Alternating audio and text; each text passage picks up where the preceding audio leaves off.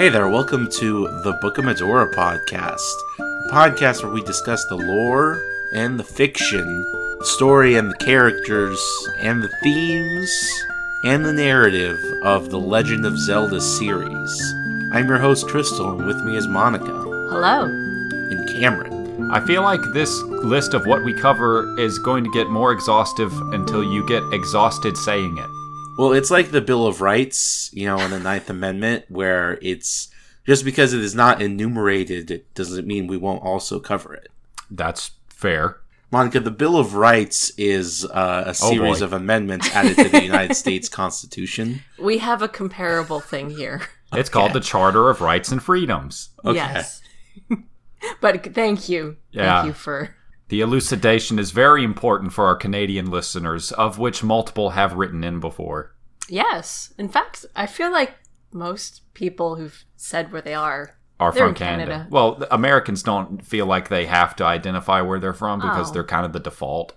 No. I do feel bad because I feel like I just expect Canadians to know American culture and history, but I don't know anything about Canadian culture or history. Well, I mean, in fairness, Canadians do know a lot about American culture and history, and no one expects anyone to know anything about Canada, even other Canadians. I joke that this podcast is 2/3 Canadian, and I don't remember if that's enough Canadian content to qualify to air without pause on TV. No, I don't think so. Is it 3/4? I have no idea. I don't actually know. I just like participating. There's a requirement. Or was a requirement. Yeah, I'm sure there is still that requirement, and that it's different if you want to air in Quebec. But no, I don't know. Monica's got her phone out. She's going to look up what the Canadian content ratio has to be. But I mean, we edit the show in Canada. It's basically 100% Canadian in terms of its production. Oh, can I commit Canadian tax fraud with this show? You cannot. You don't owe any taxes to Canada or the Queen. So. I mean... I suppose you could pay a tax, and then that would be fraudulent. Yeah, that's a kind of fraud. What happens to you if you pay a fraudulent tax? Do they just come over and be like, cut it out? Like, they're not going to punish you for it. I don't think it's a fraud, because fraud is specifically when you withhold when you shouldn't be. Oh, I see. I don't know. You'll probably get it back. I don't know either. At some point. Crystal, what game are we talking about 50%. Today? Oh, God, it's 50. Oh, we can air in Canada on the public waves, regardless of how you interpret it. During primetime programming. Nice. Primetime Book of Medora. The game we are discussing on this episode is Triforce of the Gods 2, the 2013 sequel to Triforce of the Gods, released on the Nintendo 3-dimensional screen. Yes. That is an enunciation of everything that was involved in that sentence. I thought it was interesting. There was an Iwata Asks where he goes and speaks to the director and I think the level designer and some other people, and they explain why they named it as Triforce of the Gods 2 in Japan, but decided not to do that for English audiences. Yeah, why did they do that? They felt like Triforce of the Gods 2 sounded ambiguous enough, but then they were worried that Link to the Past 2 would make it seem like a remake or direct sequel. So this is another one of those things where they thought that English-speaking audiences wouldn't be able to pick up on it. Yeah, or we're stupid. I mean, that's not a wholly unreasonable assumption to make, though mostly it says to me that maybe they should have... I think calling it Link Between Worlds was the right call. I agree. I would have liked to see it called Triforce of the Gods 2 in English. I could see that. I could see that Final being... Fantasy 7. Yeah, that being the thing you want out of it. I would have liked to see it be called Triforces of the Gods. Oh. What? No, that's... Yeah. Well, yeah. I mean, it fits with the game. Okay. No, I think I like Triforce of the Gods too, and like... just the thing where we get no explanation for why there's this sudden number jump to 2. It just confuses the shit out of people. Oh, no, put the 2 in front. 2 Triforce of the Gods? Yes. Like Resident Evil? Yes. Okay, but is it still pronounced Triforce of the Gods too? Yes, except for when I say it. Okay. Monica always says 4 Resident Evil. That's how it's written. Uh-huh. Okay, so... Link Between Worlds is an interesting game just in terms of how the fandom interacts with it. Because for many of the people who ended up playing the game, this was sort of a return to form, what they wanted out of the series and its established formula in terms of evolution after a lot of people were disappointed by Skyward Sword. There were also people who were disappointed as early as, like, Ocarina of Time. You were saying, Crystal? This is the first one of these since Minish Cap. Yeah, it is the first major 2D style Zelda. Mm-hmm. And also the last one as of this recording. Well, no, Triforce Heroes counts. It's the last single-player mainline Zelda title in that style. By 2D Zelda, it's worth remarking that originally, when they were trying to develop this game, it was sort of pictured as a Spirit Tracks sequel with Spirit Tracks perspective. Oh, that would have been much cooler. Yeah, it was changed eventually to top-down because they felt like it made the wall sequences pop more. Oh. And I think Miyamoto was like, make Link to the Past too. That does seem like the kind of thing Miyamoto would do. There was also a plan to have like 50 small dungeons throughout the world. You don't say. Like shrines? Kind of like shrines. But then Miyamoto's like, that's dumb. Don't do that. Don't do that one. That'll never work. He apparently shot down like 2 major ideas. Or 2 pitches. I think that one of the things that I miss most in the wake of Iwata's passing is the Iwata Asks, because he could talk to game designers as a game designer rather than as a president. So you'd get all these really cool insights about how the games were made and what the culture around their production was like. And if y'all listening are at all interested in this sort of thing, do definitely go read the Iwata Asks concerning Link Between Worlds. It's a very good read. But, so this is the game that they gave fans as an apology for Skyward Sword. Shikata, the director, started off as a field designer. Yeah, that feels reasonable given how the game feels to play. And I think they also became the director of Triforce Heroes.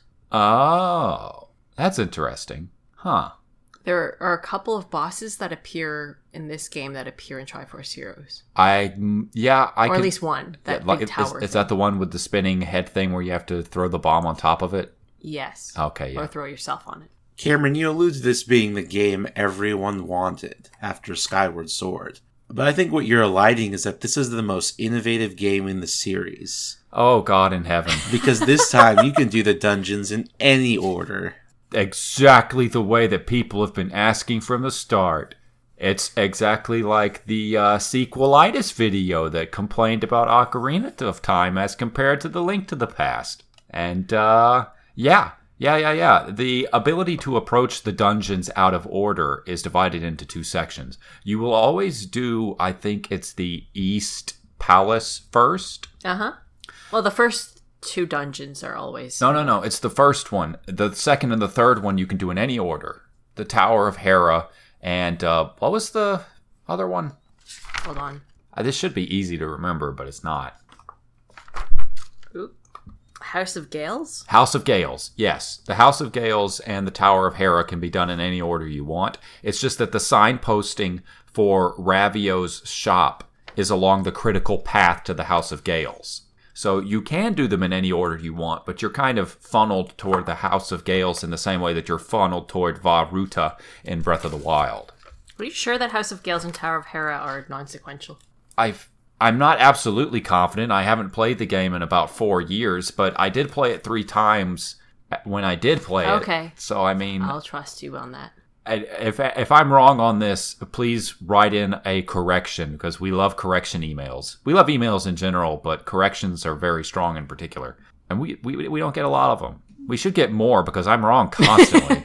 Constantly. He just speaks very confidently. I am so confident I can't be stopped. But yes, this is the game that everyone wanted. The most innovative Zelda title ever released, because you could approach the dungeons in whatever order you wanted, and you weren't kept to the old samey formula of only being able to collect 1 item per dungeon, and then that dungeon revolves... Wait, hold on. No. Walk that back. Because you could go to the dungeons in whatever order you wanted and get the items as early as you were willing to build up the money for them. And you weren't, like, sidetracked or railroaded by things like story. Yeah, none of that. So, and this is very much the antithesis to the way that Skyward Sword was designed and presented to us. So, in many ways, it does actually feel like an apology to the people who hated Skyward Sword. And you can tell that it worked because the same people who hate Skyward Sword tend to really love Link Between Worlds. There is a lot of love for this game. Yeah, it's easily... Until Breath of the Wild came out, I would say that Link Between Worlds was easily the most widely, or not widely because Twilight Princess was so much bigger, but the most uniformly appealing Zelda game released since the N64 era. GameSpot Game of the Year 2013. It didn't get a lot of Game of the Year awards, I don't think, but 2013 was a pretty wild year. What else came out? Oh, they had the Wonderful 101, Fire Emblem Awakening. They had the Metal Gear Rising Revengeance. I don't remember what actually won a lot of Game of the Year awards. The Last of Us. Oh, yeah, yep. There. BioShock Infinite. Oh, that's right. Assassin's Creed 4 Black Flag. Oh, yep. That was Grand Theft Auto V. Right. Anyway, that was a heavy fucking year. 2013 was wild. It was almost like 2017. But yeah, it's come up before, and we have a slightly less generous feel towards Link Between Worlds on this podcast than the general Zelda fandom does. Would you two say that's fair to say? Uh-huh. Yeah. Monica because she doesn't like the story, and me and Crystal because we don't actually care that much for the structure, but also because we don't like the story. This game feels very eager to please, but not very innovative. The two main new things are you can become a painting and stick yourself to flat surfaces. Yeah. That's actually cool. It is. Cool. It's good. And then the Ravio thing, each dungeon is still just based around one item.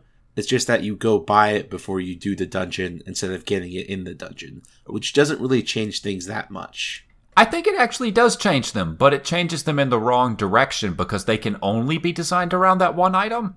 Now, within the context of this game, that still works because the dungeon design here is very vertical and it feels very good to go through whenever you're playing it. But the fact that they can't design every dungeon or even 2 or 3 dungeons to account for you having the hammer only matters for one fucking dungeon until you get to Lorule Castle, really puts a yoke on how creative they can get with your puzzle solving. Right. Because the game assumes that you can't... You initially rent the items. Yes. And you can only rent one item. Mm. And then you can buy them after throwing enough rupees at it. But the game isn't going to give you a dungeon requiring 2. No, never. And there aren't, say, multiple paths through the dungeon depending on what items you have. It's no Temple of the Ocean King. And sadly, like... One fun thing about a dungeon and I guess Metroid games is you look over and there's this mysterious thing and you can't do or get to the other side of this, rift or whatever. And you're like, I'm going to be able to do that soon. But in this game, you have all the tools you need. Yes. I think that this is something that was much improved on for Breath of the Wild because in Breath of the Wild, you get all of your puzzle solving tools right at the start. You get all of them. Mm-hmm. So all of the dungeons are built around at least 2 or 3 of your runes. Mm-hmm. And that interconnectivity makes for much more complex problem solving. But this isn't really a review of Link Between Worlds. It's supposed to be talking about the story of it. Okay. There's a question that I want to save for the end of the podcast. Don't let me forget. Do you want to write it down? Sure. Do you want to write it the last page of my notes? How does this game begin? There is an intro. There is an intro. Do you have hold on, I have a text dump here. The text dump is much better than the script. The script leaves things out. Okay, so are we looking at the zeldadungeon.net/wiki/a_link_between_worlds_text_dump? Oh, I was looking at Game Facts. Game Facts I would recommend. Oh, okay. Well, I'm not reading that URL. There is a legend oft told in Hyrule Kingdom. It is the legend of the Triforce, once kept within Hyrule itself. Said to be a gift of the gods, the Triforce could grant a wish to all those who touched it. So of course, many wanted to get their hands on it. Wars were fought for the Triforce. The royal family summoned the 7 sages, who sealed the Triforce in the sacred realm. But a thief of notorious repute broke into the sacred realm and claimed the Triforce. With its power, he became the Demon King Ganon, who sought to dominate all Hyrule. But just as Ganon had the kingdom in his evil clutches, a legendary hero answered the call of Hyrule's princess. And this hero, wielding the Master Sword, took up a quest to challenge Ganon's might. He joined with the descendants of the 7 sages to seal the Demon King in darkness. The Triforce was divided into 3, its tempting power out of any one person's reach. One part stayed with the royal family, while another slipped into Ganon's possession. Legend says that the 3rd part found its home in the heart of the Hero Eternal, and while legends come to us from the distant past, others are yet to be written. Dun dun dun. So, it's... Okay, so they... So let's start off with just describing the intro images. It's a series of paintings. Yeah, paintings. Paintings are kind of a motif in this game. Yes. Okay, now you can jump back to your concerns. Oh, that's it? We can get into detail on the paintings later. It's actually something that you have to examine in the game. So, the Triforce splits up, which is sort of a thing that the Triforce does sometimes. It happens at the end of the Oracle games. The Triforce... Maybe. They turn into birds, symbolically. And they go away. Maybe. Maybe. It's all very... okay, sure. There's ambiguity there, but I think we can agree that that's probably what this is meant to tie back into. The idea that the splitting happens in pretty much every timeline as outlined. I think they put no thought into this. Oh, okay, sure, yeah. The Triforce was divided into 3, its tempting power out of any one person's reach, but one of those pieces immediately went to the dead devil over there, who was dead, but he still got it somehow. Why does Ganon have the Triforce in this? Yeah? Because we're discussing this from the perspective of the proposed placement in the timeline, which is... At least in the Iwata Asks, they say that A Link Between Worlds takes place far in the future of Link to the Past. Sure. It's not the same Link, they say. Right. It takes place far in the future. One would assume. Where does the historian the encyclopedia place it? Oh, Christ. Hold on. It is after Link's Awakening, but I'm not sure it's specific on how long. Yeah, it's placed after the Oracle games and Link's Awakening, but before Triforce Heroes. With the explanation that Cam mentioned earlier, that the Triforce just separated on its own at the ending of Oracles, turned into birds. And one of them went to Ganon, who was dead. Yeah, why not? Because he's dead. Because he's fucking dead. This timeline doesn't include the idea that Ganon changed the underpinning physics of the universe to make it so that he would always come back. With the wish thing going, sure. Maybe the Triforce of Power being drawn to him is just a manifestation of part of his wish. Okay, I buy that. But in Link to the Past... A very racist man once said, "Oh no. That is not dead which can eternal lie." He did say that, and he was super racist. I have no arguments. What was I going to say? Oh, he's dead now, too. Did he get the Triforce of Power? Maybe. It's the Triforce in Link to the Past specifically said that Ganon is super dead. Not just dead, utterly, completely destroyed. Yeah. Was the phraseology that it used. Just obliterated. So, how about we not place this... No. In the place. It has to be put in the timeline somewhere, but we'll come. Oh, okay. We'll come to that at the end of the episode. Oh, I thought that just could come next. Oh, you want to do it now? But we haven't talked about what actually happens in the game. Let's talk about the intro. Oh, okay. Oh, the intro. Yeah, sure, the intro. Yeah. What about the intro? There's lots of... Oh, there's mention of the Hero Eternal, which you hate. The Hero Eternal. Well, I mean, no, I don't actually hate that because the Hero Eternal isn't the same thing as like the hero being the same person who's just reborn over and over, and there's just like a veil between him and his past memories.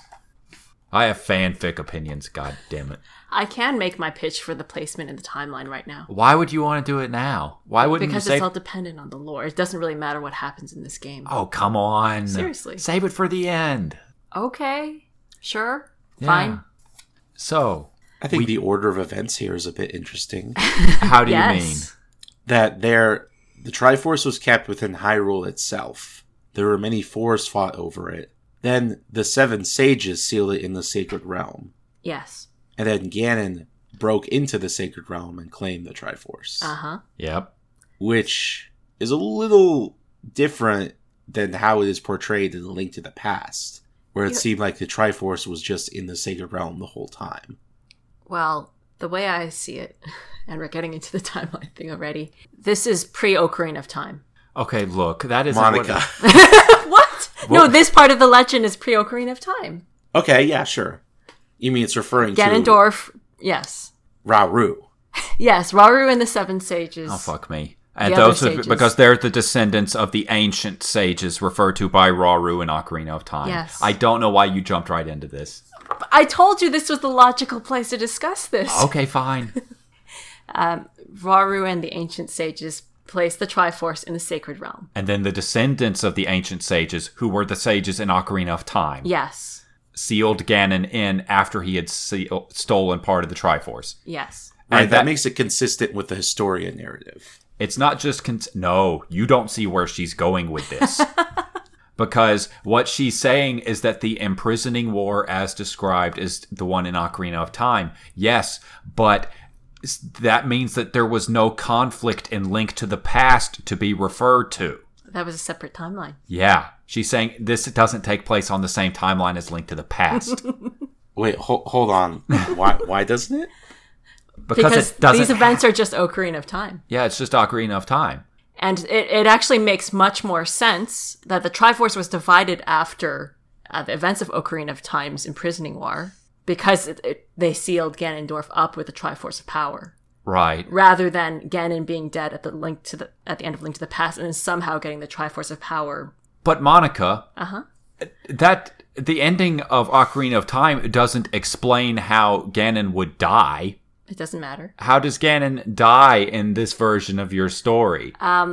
He's killed by Link and or Zant in Twilight Princess. Oh, so Triforce of the Gods 2 is actually a far distant... It's a thematic sequel to Triforce of the Gods, but it's a chronological sequel to Twilight Princess. Yes. Okay, I'm sorry. I was not mentally prepared for this. I told thought you that I the had a hot placement take. of this was pretty set in stone. Oh, I had the hot take. I was waiting a week for this. I ended up being inoculated a little bit a few days ago when she dropped this on me, and I'm still sort of dealing with it. All parents should inoculate their children against timeline takes. Seriously, always get your inoculations. Okay. So this backstory is Ocarina of Time. Uh-huh. And Link did not die, so it can't be the downfall timeline. Right. yes. Shall I pitch my The thing 5 is, points to you? because my first thought is that the sages and Ganon sealed away, but that still works for the events of Twilight Princess, kinda. Yeah, okay. The only weakness I see in this from the text as presented in the games is that Link Between Worlds refers to it as the descendants of the 7 sages. Interestingly, not the 7 wise men, but the 7 sages. I don't think those are really I'm not different. done. Okay. And in the Twilight Princess, it was not their descendants who did the sealing, it was the ancient sages themselves. Of course, you could just say that the version of the story told in Link Between Worlds is slightly ahistorical. Uh-huh. So there aren't really a lot of super obvious holes in this theory that I'm able to think of off the top of my head. I think it's fucked up. Okay, so let me go through my 5 points. Oh, God. Okay, I'm glad that we're doing this before we talk about the game itself, Thank I guess. you. Though there is a question related that at the end of this episode that you're going to have to answer with regards to this timeline? Can I peek? No. Oh. So, one, I guess we covered this already. A legendary hero teams up with the descendants or incarnations of the Seven Sages. I think later on in the game it also mentions that... Okay. So that matches up pretty well with the events of Ocarina of Time / Twilight Princess. There are pendants of virtue that apparently the original Link used to get the Master Sword, but those are comparable to the Sacred Stones. Sure. Again, perfectly aligned with Ocarina of Time. They're even the same colors as the Sacred Stones. Yes. 2, the specific line is that they seal the Demon King in darkness, aka Twilight. Oh. Okay. Okay. Whereas in the end of Link to the Past, Ganon just dies. He's just wasn't killed. Sealed. He's not sealed for shit. He explodes. Right. Ganon is not sealed in Twilight Princess. He is murdered. Well, in the sealing, like a lot of the events in the backstory of Twilight Princess, rather.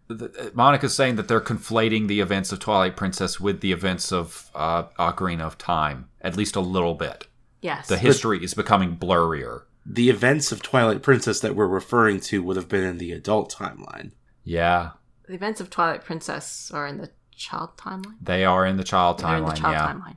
Yeah, but Crystal's saying that the stuff with the sages was in the adult timeline. That's fair. That's the thing that I was referring to when I said that it wasn't the descendants of the sages who sealed Ganondorf in Twilight Princess. It was the ancient sages themselves. That's fair. Darunia and Ruto and Saria never showed up. There's... Oh, okay, so this is referring to the war that would have happened in the child timeline. Yeah, Yes. I guess. It remains to be said what the actual sage... Anyway, I'll get to that later. Sure.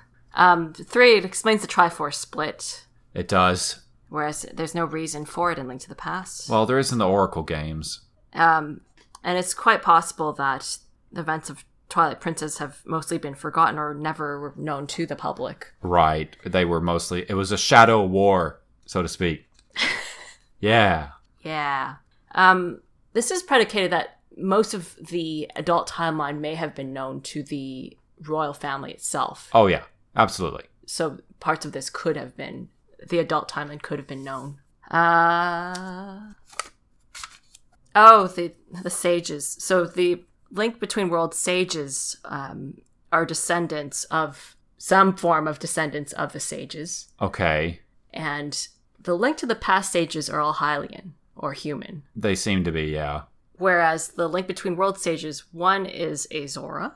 Right. One is kind of human, but looks very Gorin, the blacksmith. Sure. Or miner, rather. No, I got it. And I'd say there's loose analogies to the Ocarina of Time people. Oh, absolutely. Though, as Crystal pointed out, this is actually a weakness in the theory, because, wait, unless you're suggesting... The sages awaken in some form. No, not living. Not even that, but that, like, maybe these are descendants of the ancient sages themselves, and they awaken in place of Darunia and Saria and Ruto. That's a perfectly fine way to see it. Also, Or- it's the same Impa. Yes, well, maybe. No, it's the same Impa. Impa lives for a long time. Oh, okay. The other thing is that there are 7 sages here rather than 6 plus Zelda. That's also an issue with Link to the Past.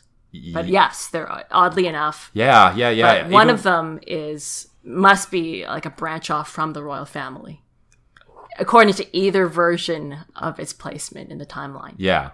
Okay. It's also possible that the 7 sages or the 6 sages never died in the child timeline, but still became sages at some point in their lives. Sure, that could happen. That's the interpretation I prefer. Okay. And I have loose analogies for each sage with who they may be. Well, yeah. It does depend on, I guess, Saria having a descendant who is Hylian-ish. No, I don't buy it. No, not at all. Not that one. Well, in the Link to the Past sequel, they're all... Sorry is a forest spirit. Yeah. I will not, cannot, and shall not subscribe to any theory by which Kokiri are actually Hylians. Oh, I don't subscribe to that. And, like, the idea that they would grow up if they left the forest doesn't fucking work. Sari is a wood sprite. She ain't got no descendants. She's just a spirit. Okay. Yeah. So is that the theory? No, 5. The Master Sword is still in the forest. That still fits. You have to look It at does okay. not rest forever. No. No, it doesn't. Oh, okay. Oh, that ending to Link to the Past doesn't make any sense. No. If we want to maintain the integrity of that line, then this theory is necessary. This theory is necessary to say that the Master Sword was laid to rest forever at the end of Link to the Past. Well, Because the Master Sword is never drawn in the original Legend of Zelda. I mean, it is. The Magic Sword is clearly supposed to be the Master Sword, but it's also not, textually speaking. so I guess it may fit pretty well. Oh, no. And I guess it was in the woods in Twilight Princess. To be found here now in the woods is what I mean. Okay. And my final point is that in Link's house is Majora's Mask. Oh, right. Shit. A neutralized Majora's Mask. Hey, Crystal, do you still subscribe to the idea of details like those being canonical? Yes. So that's the mask. But Majora's Mask was given to the Happy Mask salesman. Given to? Returned to. I thought we had agreed he had stolen the fucking thing. Oh, by Link at the end. Right. Yes. Okay. But the fact is that it still had the evil driven out of it in this timeline, which places this firmly in the child timeline. Yeah, it does. Thank you. Thank you. Oh, using background details as lore indicators is very fucking dangerous. I know. I'm not, like, married to this theory, but I like it. You've built a pretty good case Thank you. as timeline theories go, and for how fucking weird this one is. This one's weird. Because it's just a sequel to Link to the Past. But given that, I'd say the strongest points would be the Triforce being split and with the... Ganon has the goddamn Ganon, Triforce. Link, and the royal family. Fuck. That makes the strongest argument for this theory. Oh, also. Mm-hmm. Also. We were having discussions before about how Ganon's wish in A Link to the Past is metasynchronous with his breaking out of the seal in Wind Waker. Yeah. But we never quite were able to connect it perfectly to Twilight Princess, because the Divine Prank already has an adequate explanation. Right. And him becoming a dark god thing is also kind of adequately explained just by him having the Triforce. I suppose. But after Ganon is killed, how does he come back? Okay. Because of the wish. Huh. Okay, because he loses the Triforce of Power at the end of Twilight Princess. The power of the wish could have returned it to him and empowered his spirit. Just enough. Okay. Or perhaps Ganondorf, I think, is perhaps dead entirely. But the concept of Ganon has now entered the world. Transmitted through the Triforce of Power that resonates with that wish. Yes. Thanks, you two. I don't want this to work as well as it does. We're going to have to. Which is Triforce of the Gods 2 is a sequel to Twilight Princess. This is how we start off this episode. This is. I For don't know. all of your lore hot takes. Do we even need to talk about the actual story of the game? Book of now? Medora. Book of Medora. Like, coming from me and the shit that I have said about how this timeline works in this podcast, this is fucking wild. I told you that by now I think I've had more weird lore hot takes. Oh, I don't know.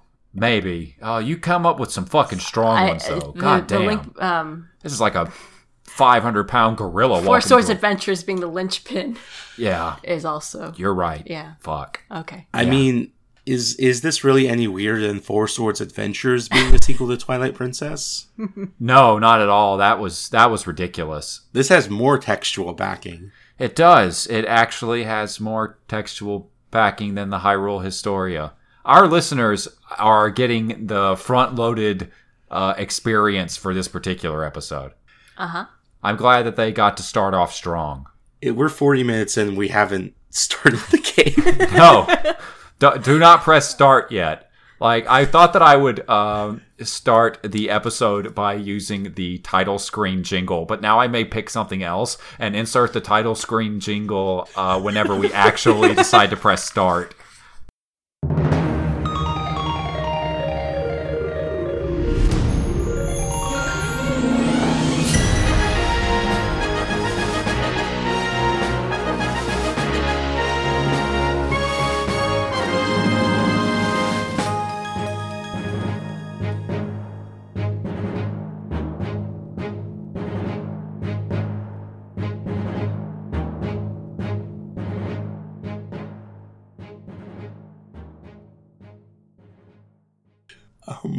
Because that's a good title screen, Jingle. It's just a Link to the Past one. It's good.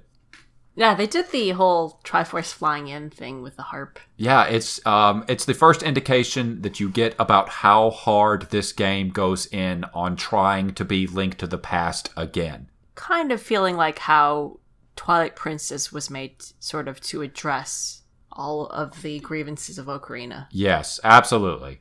That this is to Link to the Past as Twilight Princess was to Ocarina of Time, with all the same strengths and weaknesses of that approach.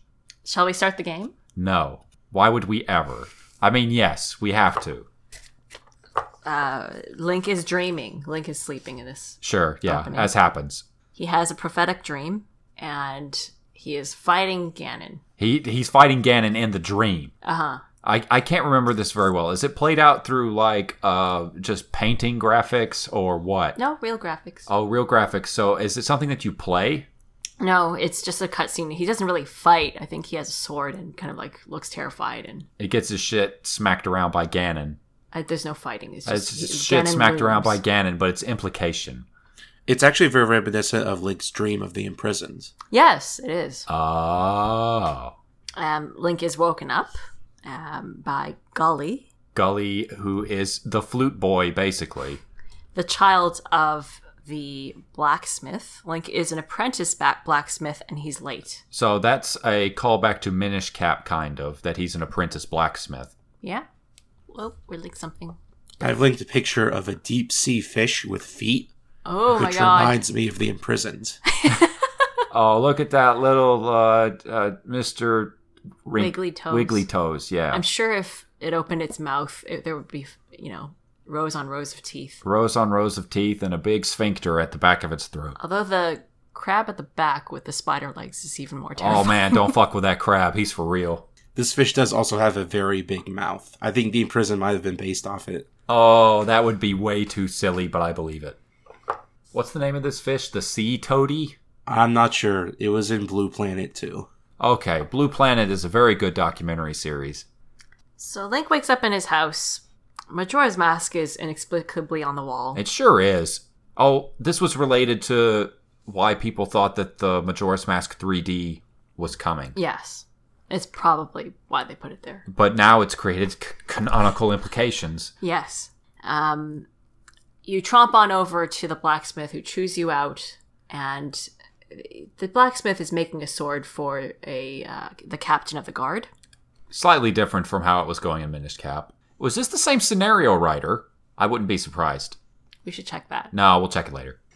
But the captain promptly tromps off without his new sword for some reason, and so you are tasked with bringing the sword over to him. He's not at the castle. He has a crush on the shrine girl nun person. Oh, the one with the blue hair. Yes. The village, it's a blue maiden. Yes, the blue maiden, Yeah. Ceres. So he has gone off to the sanctuary. And so Link goes to the sanctuary, and shit is going down at the sanctuary. Yeah. Yuga's there. Yuga's there, and he sees Yuga turn the captain into a painting.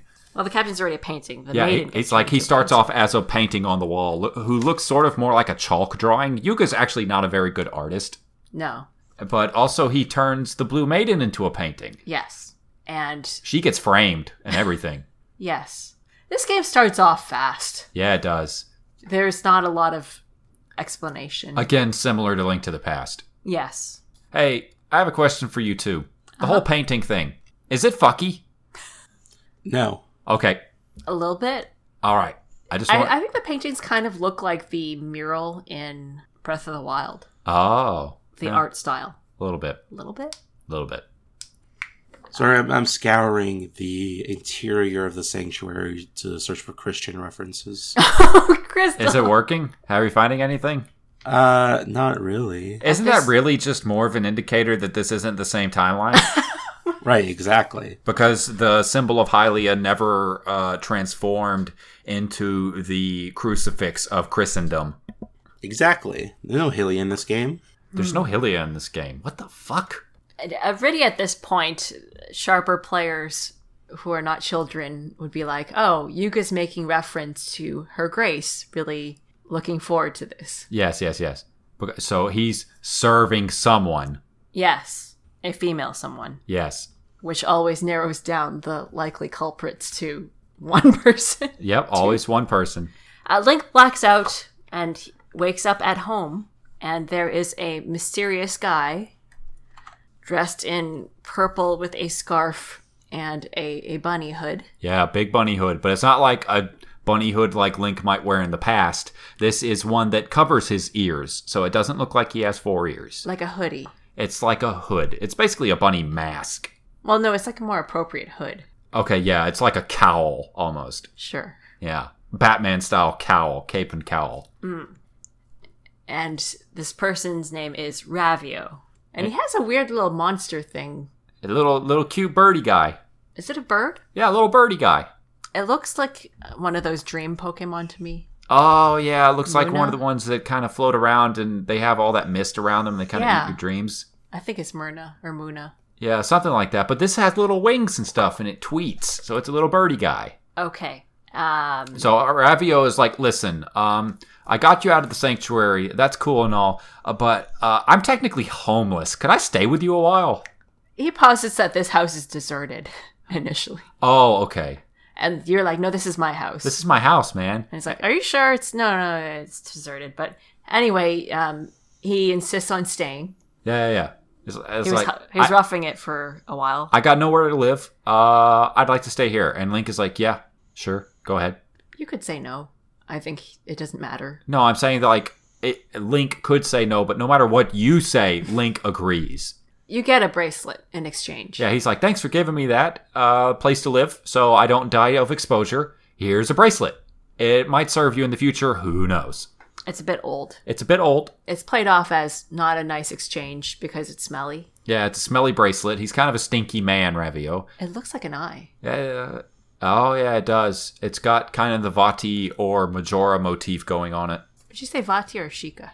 I'm not even going to bother looking at a picture of it. I'm just going to say Vati because that's the kind of story that this is. This is a very Minish Cap kind of story. So you leave Ravio and you got to go like, oh, the guard captain's fucking toast and also the Blue Maiden got stolen. I better go talk to somebody. Ravio insists you go alert the castle. Oh, okay, sure. So you run off to the castle to speak to Zelda. This Zelda is ruling the kingdom. Yes, she's definitely the reigning monarch. Various guards have said that. Yes. Is this the first instance of the series? No, Twilight Princess definitely came earlier. Okay, never mind. It's one of the rare ones. Yeah, it's pretty uncommon where she's just the ruler of the kingdom. This firmly establishes that the princess title doesn't mean much. No, it does not. You get explicit reference to Impa being a descendant of a sage. Yes. Oh, do you? Yeah, but just by a guard hanging out near the paintings. Oh, that's interesting. I think at various points in the game they do mention these sages, or these people are descendants of sages. Maybe that's why Yuga is able to find them so easily, because their heritage is known. Yes. Okay, that would make sense. Tough for the Blue Maiden, though. I guess she's the one descended from the Branch family? I was thinking it was either her or Sarahashala's Oh, God in heaven. ostentatious student who has a little Triforce on his robe. Oh, that would make sense. Shalashaska. I can't say that name. I think Salashaska is the name for Revolver Ocelot, and Crystal is making a funny. Oh, that's very funny. Monica actually thinks that's funny. She's not being sarcastic. I thought that was a probable pronunciation of the name. Yeah. I used to call it Shala, but I usually don't really pay attention to vowels and consonants. Soybean Hormel spam. What? What? Soybean Hormel spam. That one kind of missed me there. What? Soybean Hormel spam. What's this referencing, Crystal? Soybeans. No. And Hormel spam. Okay. Sometimes if you dig any deeper, you hit a rock. So you gotta go to the castle. Link is initially nearly turned away by a guard. Impa rescues him and says, this kid might be up to something. Come on, you. Wait here and look at these paintings while I go talk to Zelda. Talk to the reigning head of the kingdom, and you can look at the paintings. It's worth pointing out, I didn't point this out earlier, but there is a mistake with the paintings either way. On the last picture of the paintings, there's Link and Zelda sort of huddling close, and 7 sages in the background. Oh, so no matter how you look at it, this doesn't fit. Yeah, no matter how you look at it, the painting's wrong. Oh, okay. Are the sages depicted in a way that's gender-coded in either direction? No. Okay. It's much too painty for that. Okay. How do they know that Ganon has the Triforce? If this was the adult timeline, they would, but... Well, I think that it might be as simple as the royal family passing down the Triforce of Wisdom lets them keep track of the other 2. Okay. If I had to like hand wave a reason that they know Ganon has it, it would be that. And that's also why Zelda reacts to Link the way she does. She's like, "Oh, you're the one." Yes, and this Link is a stranger to Zelda. Yeah. When they meet, she insists that, but she has seen him in a prophetic dream. As is the style in her family. And it's the same dream, I think, that Link has been having. She remarks on that. Ganon shows up and it's bad. She directs him to Sarasrahla? Saharasla, I think. Sarala? Maybe Saharasla. That would be much easier. Sahara Sam. Oh, and she gives you a phone strap. What? The pendant of courage. Oh, okay. Thank God. Oh, I thought they were jumping way too far ahead in their relationship. A very cute phone strap. That would be so forward. She does just give you a little trinket, though, and she presents it as a trinket. And it's a family heirloom. Yeah, but that's just... As a trinket. Yeah, but she gives it to you as if it was just a phone strap. Who is it that you find out that she used to just stand around and look at these paintings at night? I think it's a guard. Because you do find out that she's, like, enamored with the story of the hero. Yes. She's not much of a character in this one. She's not much of a character in this one, and she's not much of a character, but she's also not much of a character who happens to be really into the fantasy that requires her to be a damsel in distress. Which, fine, girl, we all have things we want. But boy, this is a version of this character. Yeah. Yeah. Anyway. One of the few voiced Zeldas. Yeah. She is actually voiced in this one. Stow your fear. Yeah. Oh. Okay. Crystal, what do you think of people who argue that that's actually Link to the Past Zelda? The design does mix elements of A Link to the Past and A Link Between Worlds. Could that be the triple Triforce of the Gods Zelda? Yeah. 3 Triforces of the Gods? What if we get 2D Zelda next year and the design for Zelda is straight out of Smash, including like her open-toed sandal boots? That'd be good. Yeah, it's a pretty good design. Smash Zelda is so carefree. Yeah, and I like her. Not snarky, No. but what's the term? I mean, Really funny. Where I'm from, we'd say she's a pistol. Yeah, but I mean, and that doesn't seem to match Link to the Past or Link Between Worlds. No, not at all. I'm glad that Sakurai went that route, though. Yeah, the character designers who worked on Zelda and Smash Ultimate definitely made the most of that design. And it would be fun if the next 2D Zelda just used her wholesale. She could even make oblique references to Smash and bring Smash Brothers into the continuity. Like the Xenoblade Chronicles 2 stuff obliquely brings Smash into the Xenoblade continuity. So you're tasked to find S-Guy. Yeah, the Sage. Yes. He's not at his home in Kakariko. He's not in Link to the Past either, right? He's in hiding in Link to the Past. I think he... no, I can't remember. I think he's in hiding in Link to the Past. You meet him at least once. Don't you go flipping back through your notes. We don't need to know this. Wait, is he in Kakariko? I think he actually is in Kakariko Village. Oh, okay. You meet him in Kakariko Village, and he sends you to the Eastern Temple. To warn his disciple. Yes, to warn his disciple that Yuga's... Who is a descendant of a sage. Who is a descendant of a sage, that Yuga's running around stealing people. Yes. Sarah Sam has some interesting lines. Mm-hmm. I believe it was in the days of my grandfather's grandfather's grandfather. Yes, surely. A deceitful wizard conspired against all goodness to revive the demon king Ganon. Okay. Now, that's the funny thing there. That sounds a lot like a Ghanem, but it could also be Zant. I guess it could be Zant's. Though Zant wasn't really deceitful, so to speak, unless you're talking about deceitful from the perspective of the Twilight. We're going to come back to that. Though that does feel like a concrete reference to Link to the Past. That's true. My grandfather's grandfather's grandfather's time, which would put it about 150, 200 years in the past.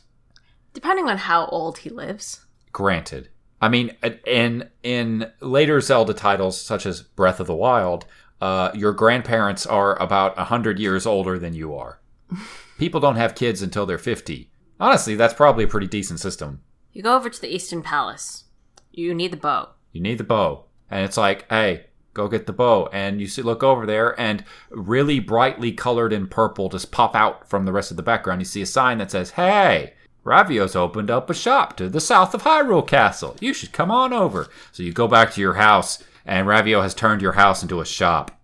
How much does it cost to rent versus to own? Very cheap. It's like 1/10 as much.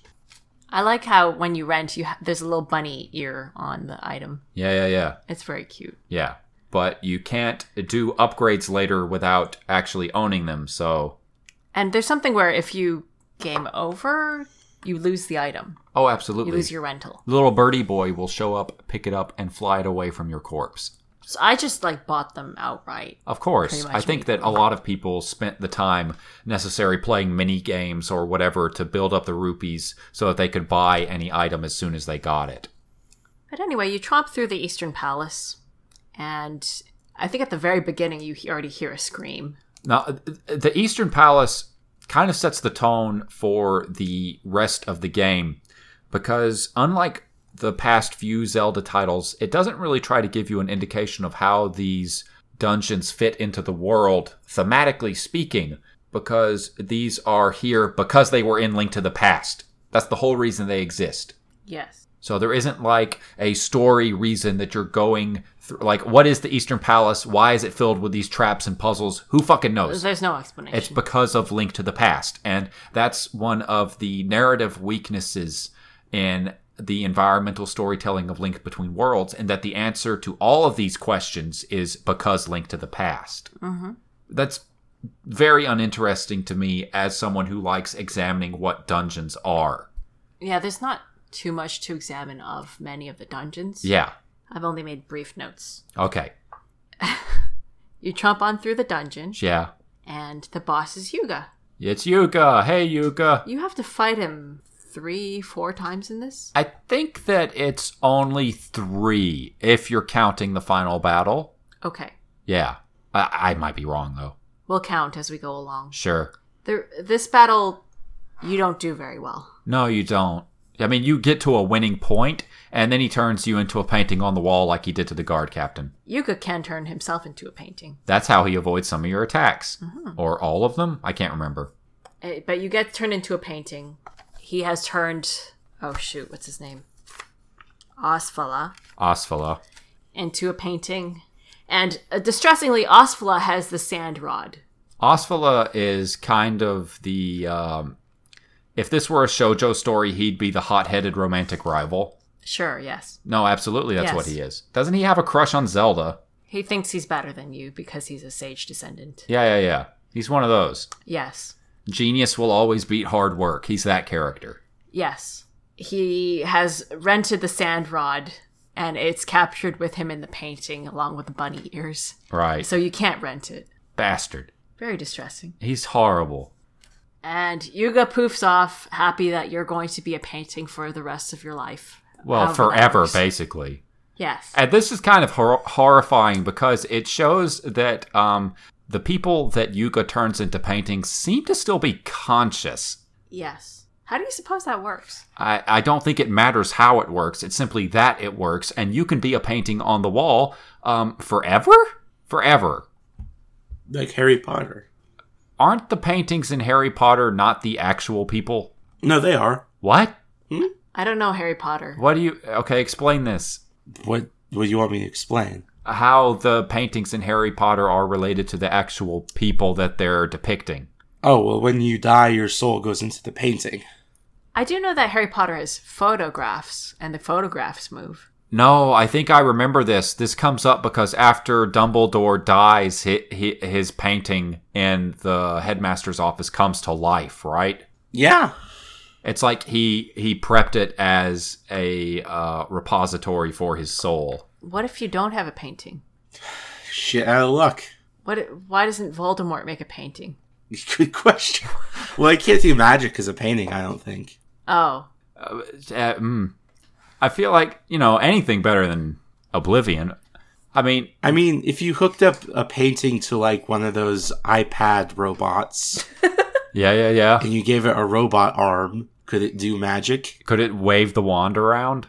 I mean, surely, right? It's got to be. I think that if they were more creative, they could figure out a method to make that work. And like the sequel series to Harry Potter has the painting of Voldemort being wheeled around by like the helper robot from the Venture Brothers. I thought Voldemort's strength was also like leading a group of cronies. Oh, yeah, he's like Hitler, basically. Anyway, we've diverged. Yeah, a little bit. We don't often go into Harry Potter on this show. No. It's usually Assassin's Creed, sometimes Elder Scrolls, very rarely Metal Gear. Harry Potter, this might be a first. You gotta lean further forward. So you tromp off to, I think it's the House of Gales. No, you haven't actually said what happens here. Well, we jumped. Because the bracelet that Ravio gave you starts to glow. Yes. And you can see Link's painting eyes shift to look at the bracelet. Alarming. And then you can move around on the wall. You fall out. And it turns out you now have the ability to turn into a painting and run around on walls at will. Gee, that sure was a fortuitous gift. It sure was. It's almost like Ravio has some kind of insider information about what's going on here. But this is not going to be interrogated by Link until much later. And in fact, Link never does. Ravio has to explain it to him. Uh-huh. Woo! Link does not have the Triforce of doziness. No, nor does he have the Triforce of critical thinking. Wall painting makes some great puzzles. It does. It's a very fun mechanic. I felt like I got stumped in a few rooms for more than a minute. Because you forgot. Because I forgot. You could just jump into a wall and then walk along like the wall, pass a rift and whatever. Some people have argued that the wall painting mechanic made puzzle solving in this game too uniform. Crystal, what do you make of that particular criticism? Too uniform. Because so often the solution is to go into the wall and move right or left. I mean, it's not a difficult game, no, but like it's fine. Yeah. What people want. They want I guess 4-dimensional thinking, I guess. Okay, but that applies to every other ability. Is like, oh, you just use the sand rod to make a sand pillar. You just turn into a wolf. Yeah. I think it's fine for one game. I think that it's actually really great within the context of this game myself. I was just curious to know if either of you two shared that particular criticism. Right. If it was multi-gamed, then it would probably be a bit stale. Yeah. But for this one game, it's a neat mechanic. Sure. So now that you can turn into a painting at will, you leave. Yes. And Saharasla gets in touch with you and is like, hey, so it turns out you've got the Pendant of Courage. No, that's later. Oh, is that later? Uh-huh. I thought that he tells it to you when he sends you after the other two. Maybe. What do you mean, maybe? It's okay, either later. Let's go with your memory. It's either later or now. It may be now. No, the castle gets sealed up is the important thing. Oh, no. Are you checking? See, it's important that the castle gets sealed up because they try to run over to the castle and they're like, oh, shoot. We've lost contact with Zelda and Impa, who is a sage.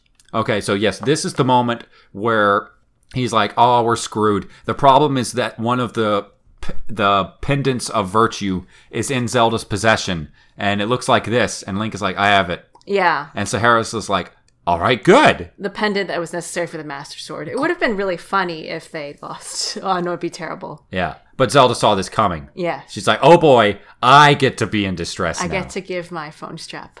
Yeah, sure. You had to try and make that into a shippy thing to make it less stupid. Yeah. But this whole bit is nonsense. Anyway, so So yeah, it's like, oh, you have the thing, go get the other two. One is at the House of Gales, one is at the Tower of Hera. Also, save often. Saving is done through the wooden wind? Bird statues? Yeah. Weather vanes. Weather vanes, thank you. Yeah.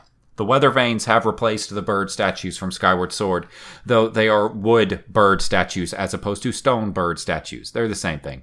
You run into a witch at some point, Irene, who you can actually use as a warp. Yeah, absolutely. Irene is, what was the name of the witch from the Oracle games? Maple? Maple. Yeah, she's basically, she's exactly Maple. She's just Maple. She's just Maple. She even does the thing where she slams into you, I think. That might not be right. I'm just thinking of Maple with the vacuum. Oh, yeah.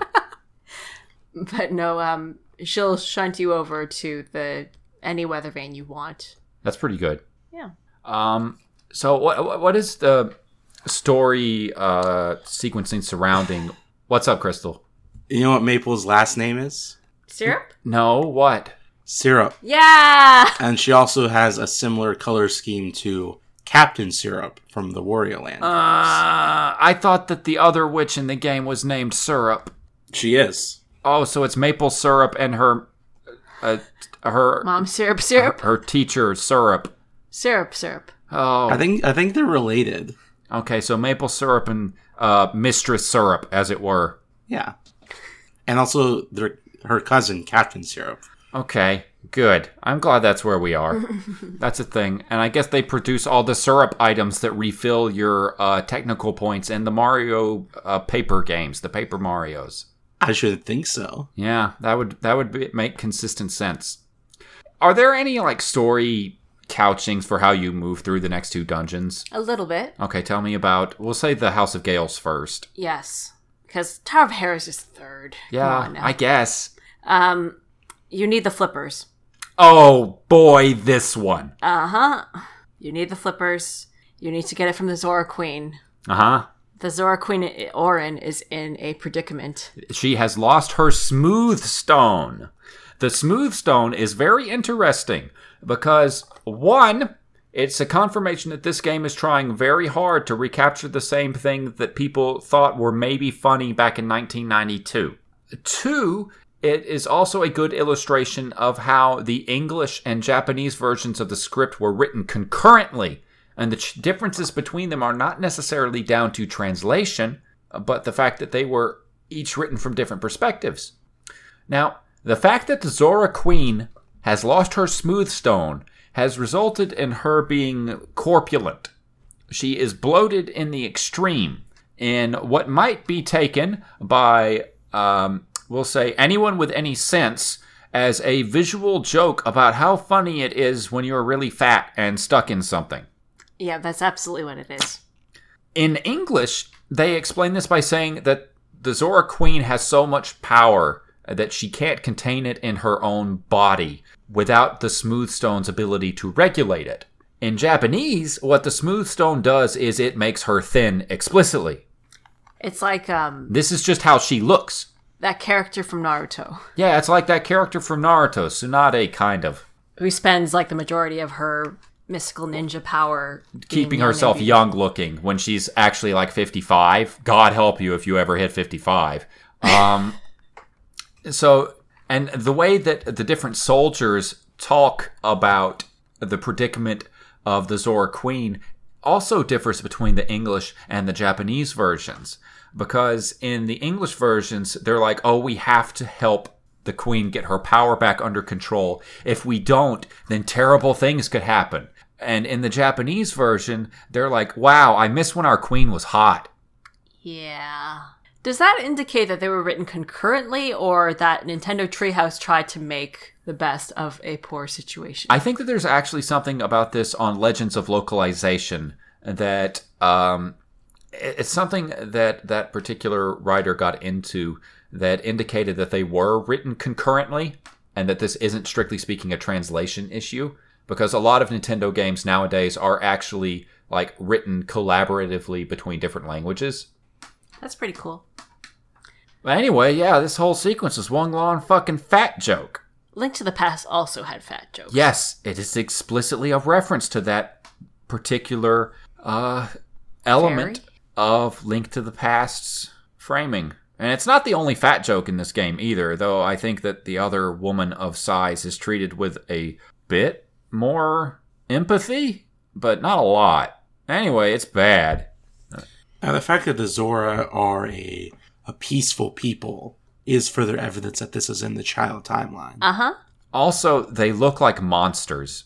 They look like the monster Zora from Link to the Past, even though they're nice. Fair. Are there even any Zora in this game that spit at you? I don't think there. I don't know. I don't remember. To be perfectly honest with you, I could not tell you. She refers to some river Zora that are highly territorial. Intriguing. So you're intruding on their territory and they're trying to drive you out. They're not evil. They're just like, get out of my house. Oh, and her name, Orin, she's one of the few sages that is named after a color. I think this is kind of lost in the English translation, but I think there's a yellow Oh, interesting. and a red, maybe. Oh. Just to like Link to the Past, the different colored maidens. How They do have you no get distinguishing features. Oh, yeah, because they're all just colors. Yeah. How do you get the smooth stone again? A thief has made off with it. Oh, boy. The thief doesn't know of its importance and has sold it off. In apology, I think he gives you bombs? Bombs? Look, I didn't note it. You can look it up. Fine, whatever. You get the smooth stone back. Yes. How does this involve you getting to the House of Gales? You need the flippers. Oh, so you give her the smooth stone and she gives you the flippers. It's a smooth gem, but I didn't want to correct you. I don't give a shit. So then you get the flippers and do you like swim up a waterfall? Oh, you just buy it from the street merchant. Okay, you buy it from the street merchant for money and then you take it back to the Zora Queen and the Zora Queen gets skinny again. You got the flippers. And you get the flippers and then you swim to the House of Gales, I guess. But what is the item? Is it the spinny helicopter-y bit? Oh, that you need for the dungeon? Yeah. You need the tornado rod, yes. Yeah, the tornado rod. Tornado rod's really fun. I like it. It's a good item. It's one of the items that they really use to play up the 3D. Yeah, it's the one that changes your height so much. I think, who was it in the Iwata Asks interview? Was it Onoma? He was very startled that with the usage of 3D, where like you hit down a button and you stand on it, you're propelled up into the next And he's like, tower or level. Uh-huh. Just because it wasn't possible before, but is now. Yeah.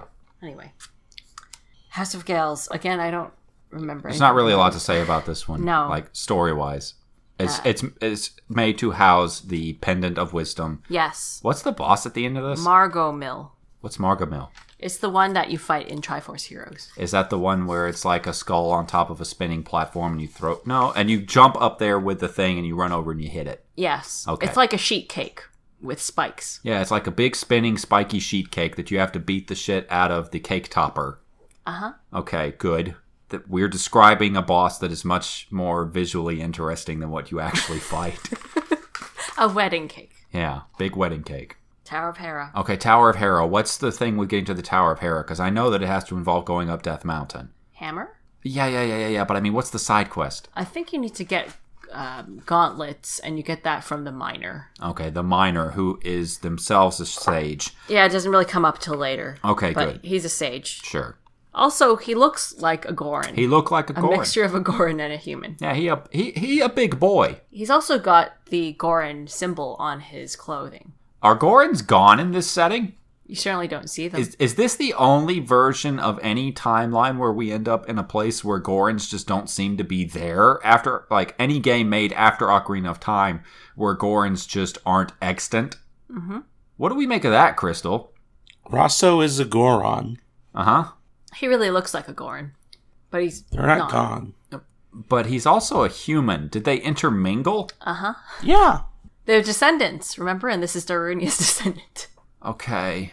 So Hylians and Gorons can make babies. All right. This is why also I think Gully's family is Kokiri. I went there. Nah. No, I'm rejecting this. I'm rejecting it just out of hand. I don't give a fuck. Oh, but Gully's family all wear Kokiri hats. Oh, God. This is why people think that when the Kokiri leave the Kokiri forest that they grow up and turn back into regular Hylians. I don't think they're Hylian. Sure. They just intermingled. Sure. I mean, where'd they go in Twilight Princess? They retreated deeper into the wood. They left. Oh, why? Because Link did. Where's the Deku Tree? Dead? Where is the Deku? Oh, no. Oh, my God. I guess it is. Is there a Deku Tree in this game? No. Oh, my God, the Deku Tree's permanently dead in this timeline. Yeah? No, hold on. That does... Because we know in the adult timeline that the Deku Tree grows back, but it's not like... There's nothing that would have stopped it from dying. Yeah, there's nothing that would would still be there. There's nothing that would have stopped it from growing back in the child timeline, right? Right. It should still theoretically have grown. Oh, it was also my thought that Link in the child timeline after coming back would have saved the races from their particular Ganondorf. Oh, of flights. Course. Right. Yeah, no and question. And regained the spiritual stones. Sure, and left with them. Right. And the Ocarina of Time. Yeah. In this war, the Deku Tree was burned permanently. Fuck. And since he could no longer protect the Kokiri, they left. He sent them out into the world that they might have a hope of survival instead of none. That's the fucking darkest timeline. Genuinely the darkest timeline. I'm still not signing off on this whole thing where Link Between Worlds is a sequel to Twilight Princess. As much as we're entertaining it, when it gets time to talk about the actual timeline episode, I don't know about this shit. We'll have to... That's one of the potentials. I'll admit it has potential, but I'm not signing off on this shit yet. I'd much sooner say that Link Between Worlds doesn't make any fucking sense. But we have to make sense. No, we don't. That's one of the great things about fan works like this one. You can pick and choose the shit you want to make sense. I'm going to make as many make sense as possible. Shit. Okay, so you go to the Tower of Hera, and you go on. What's the thing for the Tower of Hera? What's the item? The hammer. You get the hammer, and you hit people with it. Or you have to get the hammer before you go into the tower. That's what I'm saying. You get the hammer, and you hit down the stakes that let you walk up the bridge. Whack-a-mole. You whack the mole, and you go across the bridge. It goes into the Tower of Hera. I don't know if I ever liked the Tower of Hera. In any version? Any version. No, Tower of Hera it's a very oppressive dungeon in its way. And at the top, you fight Moldorm, because, it's the Tower of Hera. And I hate Moldorm. Yeah, you do hate Moldorm. Because you fall off, and then you have to fight Moldorm. Yeah. Surprise. But it keeps damage in Link Between Worlds, right? I think so. Like, they changed that bit from Link to the Past. You don't have to hit it 10 times without missing. Mm-hmm. So then you get the pendant of power. Yes. And that's enough to get the Master Sword. And you go and you get go to the Lost Woods. Yep. What happens in the Lost Woods? You have to follow some pose around. Actually, it's kind of like Skull Kid. Yeah, that's a little bit... Oh, fuck me. Okay, go on. So Skull Kid's ghost leads you around. Well, like why 10 not? Of them. Yeah. Skull Kid's... What? You look so tired. I'm sad now. Why are you sad? Big sad man. Keep going. You go and the Master Sword is there in the usual spot. And you draw the Master Sword. Uh-huh. And you have to go over to Hyrule Castle to break the seal. And you hit the evil barrier around the castle with your swordy sword. The barrier is very pretty this time. Yeah, it's got all these colors. Yes. Now, in Link to the Past, Link murdered people. Mm-hmm. Link was attacked by mind-controlled soldiers, and he iced them. Who are the basic enemies in the Light World in Link Between Worlds? All I remember is that some of the paintings are guards. Yes, that's absolutely true. Do they come off the wall? This is the part where you, with your computer... Crystal, do you remember? I sure don't.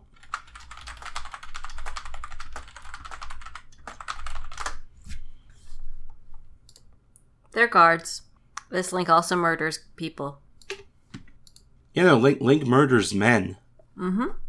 Something that we haven't talked about just yet that I thought might warrant talking about with regards to Link to the Past is that we tend to think of Link as murdering people when he's in the Light World and fighting the brainwashed castle guards, right? Mm-hmm.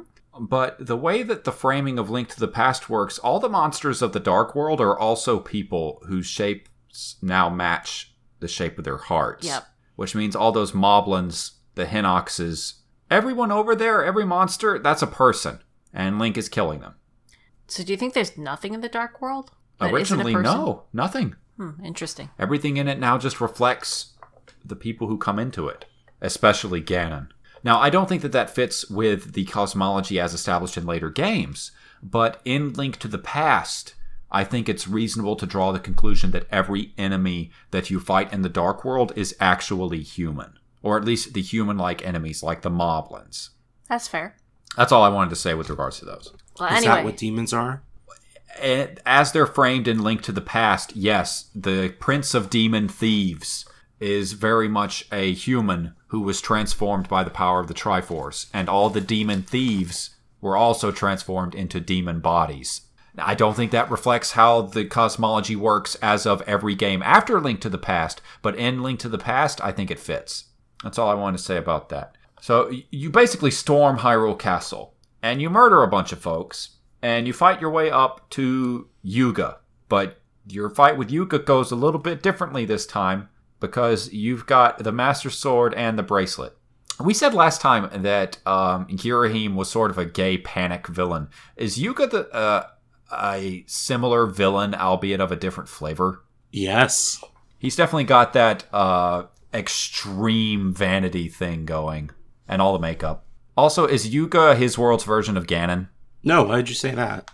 You know what? I don't know what came over me with that one. We'll come back to it. It's because they have red hair? Yeah. Guys in the name. They have got the Ga in the name. Also, they are traitors who steal power. I would say so, yes. And funnily enough, Yuga's name means oil painting in Japanese. Oh, that's cute. It's a pun that is utterly lost in English. Sure is. He has a really good battle theme in this sequence. He hums his own theme. He does. He hums his own theme constantly. He would not feel out of place in... You know what? I'm not going to keep doing this. Everything from this game wouldn't feel out of place in early 90s anime. Yeah. Yeah. Okay, so then you fight Yuga, and he's like, oh no, now you can fight me, and you whoop his ass. And he's like, but it's too late. I already got everybody, right? That's what happens. Yes, he's gotten all of the sages. He's like, haha, you remember that old lady, Impa? She's a painting. And remember that little blacksmith kid? He's a sage. And do you remember that miner guy that you got them gloves from? Also a sage. And a painting. And that witch. The witch, the cute witch, she's a cute painting now. And Zelda. Zelda. Also a painting. But she's not a sage. She's the 8th painting. He just wants Zelda. Yeah, It's well, like he needs Zelda for the Triforce. The sages are there to...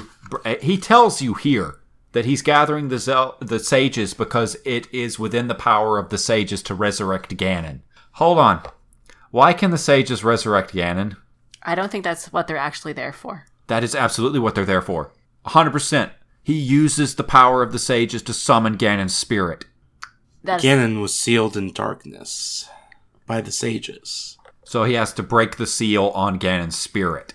But also he's dead. Yes. Is sealed in darkness just a euphemism? Possibly. Okay. I mean, it could also be that this is the earliest version of sealing the calamity.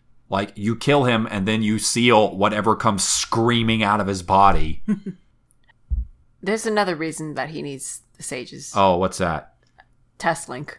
Oh, test. Oh, that comes up later, though. Yeah. Okay, so Yuga takes all the sages and Zelda in his paintings and he fucks off. And he turns into a painting and goes in through this little crack in the wall, and Link, he gives chase through this glowing purple crack in the wall.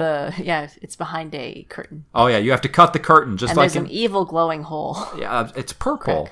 Purple crack in the wall. Evil. You have to do the Link to the Past cutting of the curtain, and then Link turns into a painting and goes into the crack, and then he goes through this weird spiraling, turning bullshit, and out he comes, and he's no longer in Hyrule. Dun, dun, the dun. crest is upside down. And black. And whereas you go into Zelda's study at one point and everything is nice and organized and everything. You start off in the study here and it is all to shit. Yes. The plates are broken, the mirror is cracked. As if somebody in here has flown into a fury or possibly just started breaking things because they don't know how to confront a problem that they're having, and none of the sources of knowledge available to them are availing them of anything. So you run around in this new place, and you're not quite sure where it is, but eventually you make your way down to the bottom floor, I think, or is it the top floor? It's like the throne room sort of place. Okay. There's nothing in it.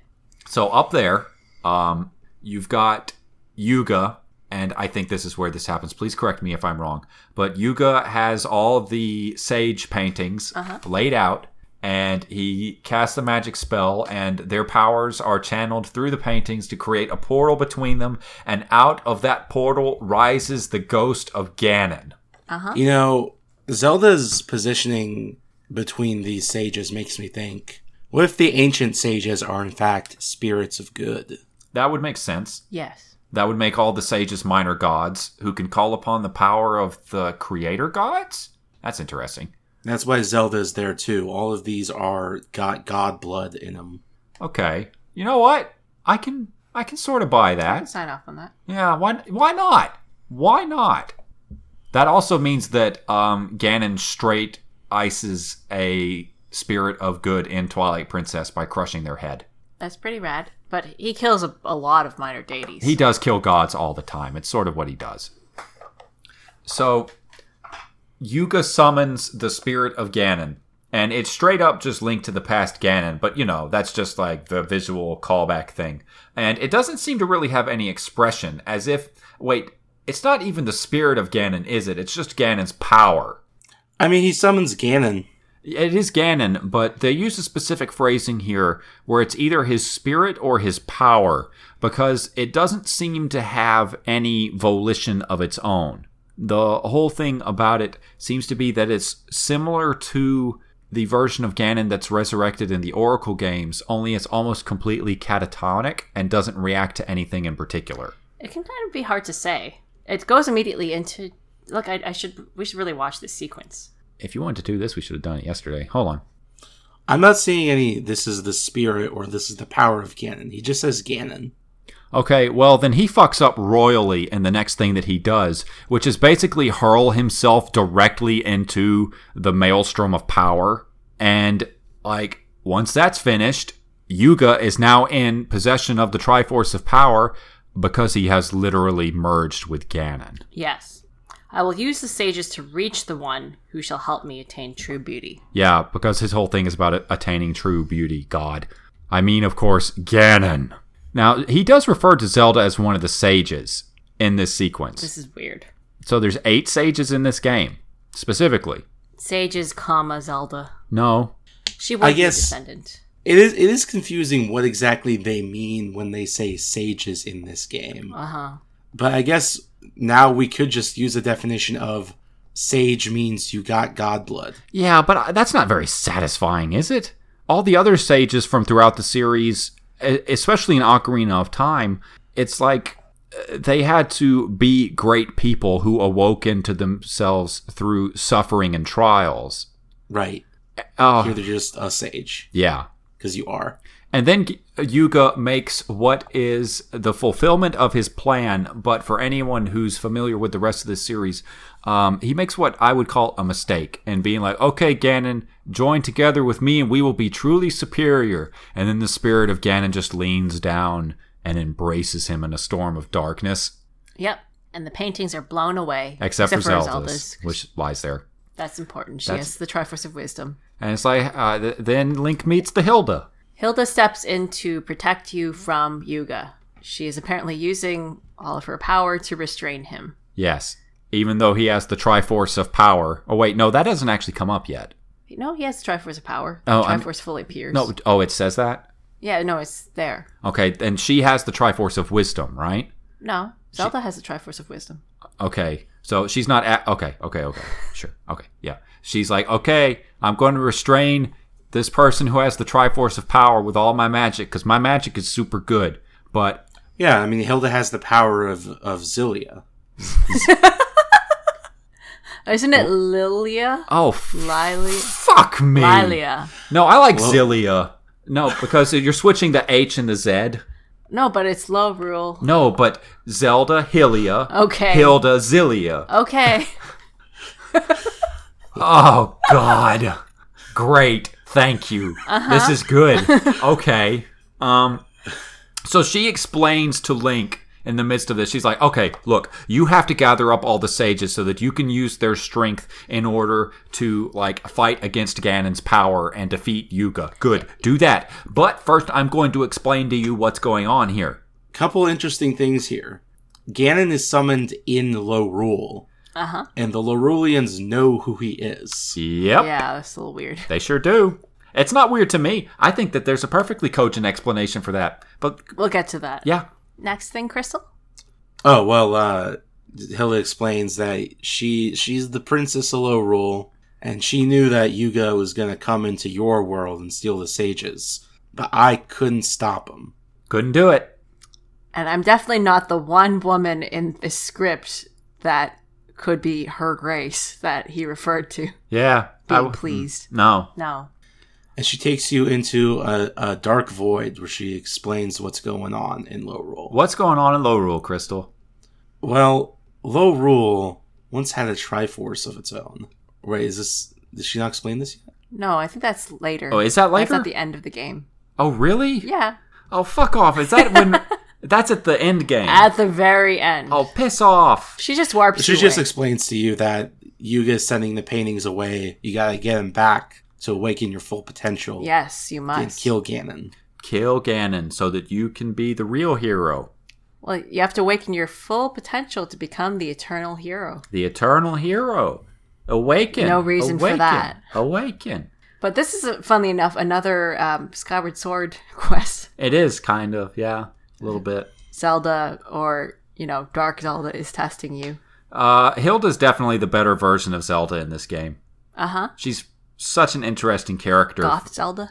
And she's not just goth Zelda. Evil bitch Zelda? No! It's like she's a version of Zelda who doesn't have the divine on her side and is left fighting a force even more inexorable than Ganon because she's going up against entropy. Yeah. She calls Link the hero of Hyrule, by the way. Yeah. And that's an interesting title. He has the Master Sword.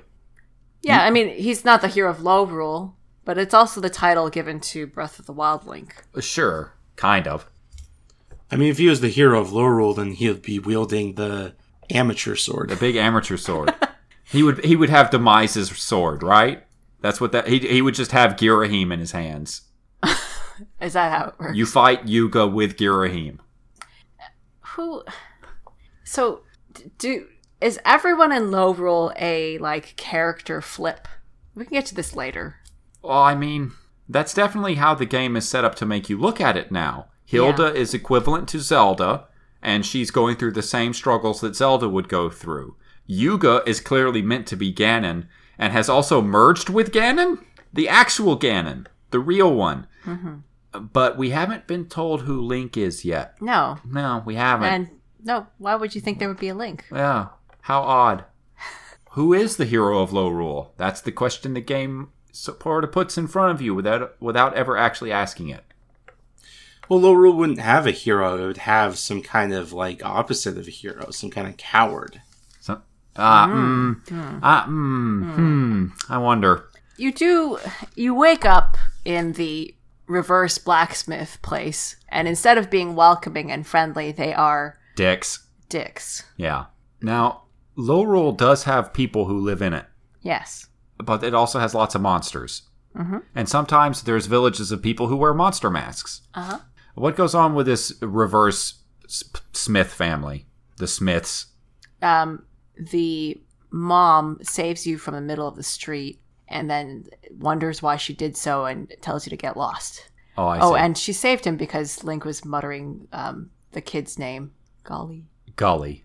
Okay, so the implication there is that this woman hears the name of the Hyrule version of her son, and she doesn't have that child. No, and she thinks it's a dumb name. And it's a stupid name, and the sages don't exist in Lorule, but she hears that name, and something inside of it resonates her so deeply that she does a deeply out-of-character act of charity in rescuing the person who was saying the name. Which implies to me that these people, this world is very much a reflection of what Hyrule is and the people who live in it. But some people are so huge that they cannot cast reflections, except that Zelda has Hilda and Ganon has Yuga. So why wouldn't the sages have reflections? Well, they do. They're just not important because they're the opposite of sages. They're like dunces. Sure. The seven dunces. The 7 dunces. This jumps ahead in the fiction, but maybe that was what was required to destroy. Oh, no. No. We'll come back to that. Okay. Because that's gonna be the source of some questions at the end of this episode. Okay. I think that we might actually be able to finish this entire game if we focus on it. Crystal, do you have any time restraints? No. Okay. So, is there anything you wanted to mention with regards to... Holy shit, that's a lot of fucking notes. I guess we're not getting to the end of this one. Okay, so we'll go on for a little bit longer, I guess, before going into the question period. So, Monica, I see that you've made some notes with regards to the iconography of Lorule. Yeah. It's for people who want to visualize it in their head. It is an upside down Triforce. You say it, but what is it? Are you the crest? I'm describing the crest. The crest of Lorule? The crest of Lorule. Okay. There is an upside down Triforce, and it is on both sides spanned by 2 wing-like things. That look sort of like the crest of the Spirits of Good and Spirit Tracks. And at the bottom, there's like an arrow pointing up, merged with an arrow pointing down, but it can't be a bird. Right. To me, it looks like the toppers of their staffs. Of like Hilda's staff. Oh, Hilda does actually have an upside down Triforce symbol on top of her staff because she does carry a staff. But it doesn't look anything like a bird. No, it's not. It's not even an inversion of Hylia's symbol. I felt that was important. Okay, got it. Okay, so you leave this mirror version of Kakariko Village, and and you can go anywhere now. Mm-hmm. You can tackle the dungeons in whatever order you want. Yes, but maybe you should save all the Mai. Oh, what the fuck are the Mai? Mai are the best part of Link Between Worlds. I expected They suck. Crystal. Okay, there we go. I was waiting for that objection. Because, they're, like, barely hidden at all. They're a little bit hidden. Sometimes they're on the other side of a wall or house or something. And you can hear their I expected something a little more interesting, but it's like, oh, they're just on the way and very easy to hear and find. Do you like or not like the fact that the overworld map will tell you how many Mai are in a given location? I like that. Yeah, I was also a big fan of it. That was very helpful. Well, regardless of what you feel about them and how they exist in the game mechanically, what are the Mai textually? The Mai are these tiny... Let's start with Mother Mai. Mother Mai is a giant time travel or interdimensional traveling. She's like some kind of world-wandering godhead all on her own. Yeah. And she's sort of like a really big Octorok with a really tiny seashell on top of her head. That was her shell when she was a baby Mai. Yes, and she's extremely powerful, and you find her inside of a cave. And she's like, listen, when I landed in this world, I lost all of my babies. All 100 babies. All 100 babies. Could you bring my babies back to me, please? Now, they probably are all going to stick wherever they are, and they might be a little hard to pry off of whatever they've chosen to stick to, but I'm just going to trust you to bring them back to me. Please bring me my babies. And Link, who has the gauntlets that can pull up rocks, cannot just pry them off of the walls. I feel like saying the gauntlets that can pull up rocks doesn't quite describe how strong he is. The really big rocks. Yeah, the really big rocks. He can pick up the really big rocks. They're like the size of houses. Uh-huh. But the Mai are like Spider-Man. You cannot dislodge them. They are stronger than whatever surface they're sticking to. Is that how Spider-Man works? It's often how Spider-Man works. Like, his limbs will break before his ability to stick to a surface does. But what if a superpowered person hit him? That has come up before. Like, usually the surface that he's on will break before his grip does. So then he flies off with, like, a chunk of the wall? Yes. Hilda's staff makes me think. Mm-hmm. Because it's sort of an upside-down Triforce pyramid, as it were. Yeah. That has to have at least 4 pieces. Right. So, if you look at, like, cosplayers, what a lot of them will do is just make, like, a pyramid and then cut 3 little triangle holes out of it. Sure. And that makes me think, what if that's where the Triforce came from? Go on. That the original thing was just a singular pyramid, and then 3 triangles were cut out of it. That's an interesting thought. Do you have anything to base this on outside of her staff? No. Because I would think that it's more like our attempts to portray hypercubes, where it's like, listen, hypercubes can't be portrayed in 3D reality, but the closest we can give you is to show this, make it out of resin, and tell you this is what the shadow of a hypercube looks like. Why does Hilda have the shadow of a hypercube staff? They've forgotten how it looks like. Yeah, it's been a long time. The people of Lorule just assumed that's what the Triforce was. They took this four-sided die from their D&D games, and they cut it up, and they said this must be what the Triforce was. Well, it is weird that it has 4 faces, huh? It is. Wait, it has 4 faces, not 3, but 4? Well, 1, 2, 3, and then the bottom. Oh, it's yeah, a 3D yeah. pyramid. Right, yeah. Or you could also look at it as being made of 4 smaller pyramids. It's like no matter what angle you look at it from, you see the Triforce. Well, not a pyramid because the bottom isn't a square, it's a triangle. What's the name Is of it a this triangle, object? though? I think it's a triangle, but it might not be. I'd have to actually see it in 3D rather than in an illustration. Listen. In the beginning, there was a Force gem. Oh. The biggest one ever. Okay. Sure. The biggest of all Force gems. That's It's three-sided. really weird looking. That's three-sided for sure. Well, 4-sided. It's a 4-sided die. So no matter what angle you look at it from, you see the Triforce. Uh-huh. Does that mean there's also a hole cut out on top? Yeah, absolutely. There's an actual pyramid shape that has been cut out of it, and the planes of the... No, wait, fuck. It's not a pyramid. No. No square. Just triangles. No, shut up. What? I don't remember my geometry. My primary school geometry. You never see it from the top. What does it look like from the top? Yeah, we never do see it from the top, but I imagine that the top looks just like the sides. I agree. I wish I was better at spatial reasoning. Well, you know what a 4-sided die looks like, right? Right. So it's like that. Okay. That's it. That's all I've got. And actually, I don't know. Those aren't actually empty spaces on it. I think those are like blue jewels in the shape of triangles set into it. The art makes it look like empty space. It's a tetrahedron. Okay. Sorry. The art makes it look like empty space, but if you look up a gif of her waving it around a little bit, I think it looks more like jewels set on the side of it. To me, it looks like it's the actual gold parts that are together. So there's a shape like that. Okay. And then the inside of the gold part is painted blue. Well, sure, painted or it has a jewel on it. It's something. But there isn't actually empty space there because that blue stays even when she's against a much darker background. It's just that the official art makes this somewhat ambiguous because it also sets her against a light blue background. So, the Maiamai are the cutest things in the history of the Legend of Zelda series, I think. They're Yes. up there. And the theme song is great. It is. I'll close this episode with the Maiamai theme Yay. song. But the great thing is that when you grab a Maiamai and you pick them up, they do the "You Found an Item" jingle in the little Maiamai voice. Yes. Yeah, that's what Monica likes. Monica likes Maiamai in much the same way that she likes the Koroks in Breath of the Wild.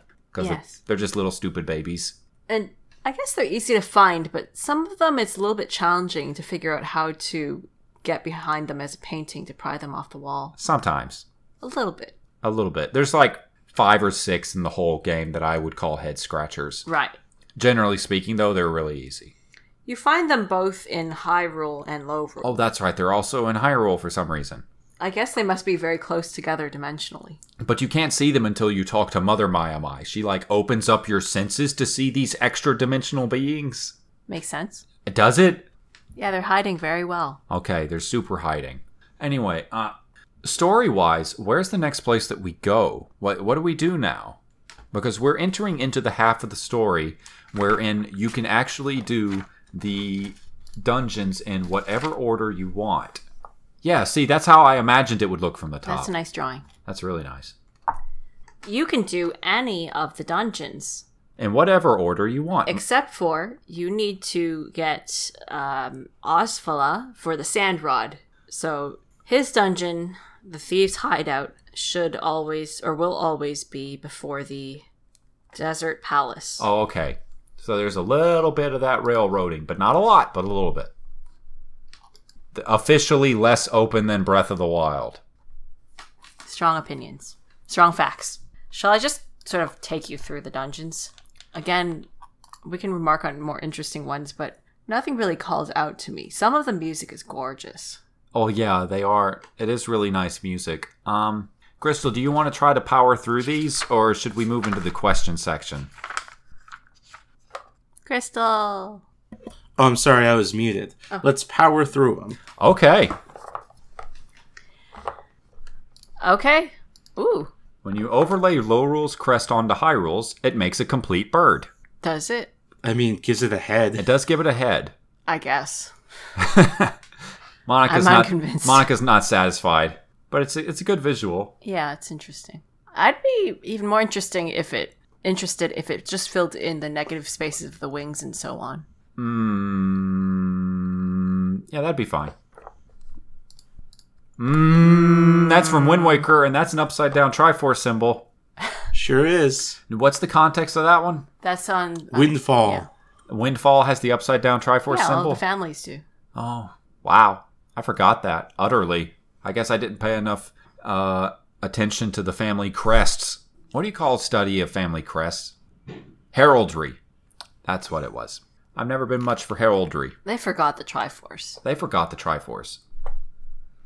Not quite the same, but Dungeons. Dungeon time. Whatever order. Let's go to Thieves' Hideout. 1. Thieves' Hideout. Now, you may remember Thieves' Hideout from Link to the Past as being the place where you had to lead a girl out of the dungeon, but she's actually leading you deeper into the dungeon, and it's actually blind. Uh-huh. And then you have to kill them. Similarly, in this one, you are in Thieves' Town to get to Thieves' Hideout. Which is full of thieves. The whole town's full of thieves. Yes. Thieves live here. Are these the masked people? They might be. I can't remember. There is a thief girl inside. Yeah, you gotta walk around with a thief girl. Shocker, she is not the boss of the dungeon. Yeah, she's not actually blind. The game sort of plays with that a lot in certain sequences. They played with your expectation that she is. That's kind of funny. Yeah, and it does that specifically where she just stares at you sometimes. She's like, what? Why are you looking at me like that? I don't think there's an item that is actually required for this dungeon, so this is probably the one that people do first. Right. And the boss is Stalblind. Stal, because you killed Blind, and here's his skeleton. Sure. You fight him by turning into a painting on his shield, and when he looks for you all around, he'll swing the shield behind him, and that's when you can attack him. Oh, okay. That's cute. I like that. Yes. Sage that you rescue is Osfala. And he's got the rod, and he's like, I was supposed to be better than you, but I guess that you can go do the thing. I'm quite humbled, I guess. I'm humbled by being a painting for like 6 weeks. Next dungeon, Ice Ruins. The Ice Ruins. This is an extremely vertical dungeon. I found this one kind of hard. It's actually probably my favorite in terms of its design, except for Lorule Castle, because so much of it is so interconnected. And it is a very pleasantly challenging dungeon. Yeah, it's good. This is actually a really good dungeon that doesn't rely much on its item for the way that it's designed, which is definitely one of its strengths. You need the hookshot and the fire rod. Yeah. Wait, you need both? I think so. All right. Oh, have we mentioned how the reward that you get for rescuing the Maiamai is that if you own an item, Mother Maiamai will upgrade it and make it much more powerful for you?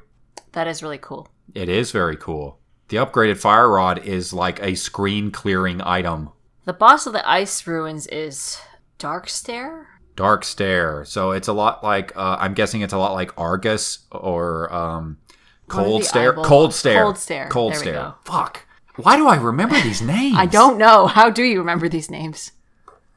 It's an eyeball. It's an eyeball. But why is it Dark Stare? I don't know. Instead of Cold Stare. This is the Dark World. This is the Ice Dungeon. Cold Stare was also in the Dark World. You ask me, I ask who. Alright, fair enough. You can save Rosso. Which one was that? The... Minor? Yeah, okay. Who was like, yeah, I knew I was a sage all along. He's like, hey, thanks, brother. Doesn't really matter. I don't remember if he actually calls you brother, but I'm going to pretend that he does. He has a very Goran way of speaking. Yes. Like little guy, he calls you. Oh, okay. Yeah, okay. There is the Swamp Palace. You need the hookshot. I hate the Swamp Palace. I don't know if that's just because I hated the Swamp Palace in Link to the Past so fucking much. I'm sure it's less bad in Link Between Worlds, but I hate it in principle because it's a Swamp Palace. Why? It's my least favorite dungeon in Link to the Past. It's too hard. It's like really sloggy to get through. It's just a fucking nightmare, and it's so easy to get lost. I don't think that about any dungeon in the series, to be clear, but the Swamp Palace can go fuck itself. Strong opinions. And Link to the Past. I don't have those strong associations with Link Between Worlds, so I'm sure it's fine in that one. What was your item that you need for this one? Hookshot. Just the hookshot. And here is where just plain Argus is. Oh, Argus is here, the eyeball person with hundreds of eyeballs in jelly, and you grab them with the hookshot, and then you hit the eyes. And of course, Orin is the sage that you rescue here. And she's still skinny. Don't worry, folks. The Dark Palace, which has a lovely theme. I'd say that it's probably the second best theme. Yes, I know. Yeah, okay. Yeah, it's really good. Mostly agree with that. Yeah. You need the bombs. There's a mid-boss here who's like a big jeweled Dodongo. Isn't that just the end? The boss? No. It's like Helmasaur. Yeah, that's the boss. No. Oh my god, it's Umbrella. No, Crystal. No. Is the Triforce is Ganon the ultimate bio weapon? Yes, if you put the pieces of the two Triforces together, it forms the Umbrella Corporation logo. God. And if you overlay them together, it forms a Star of David inside another Star of David. Interesting. There's a lot of different things you can make with triangles. Yeah. Oh. Look up the Dark Palace. Why the Dark Palace? Because we're arguing about the boss and the mid-boss. Okay, hold on.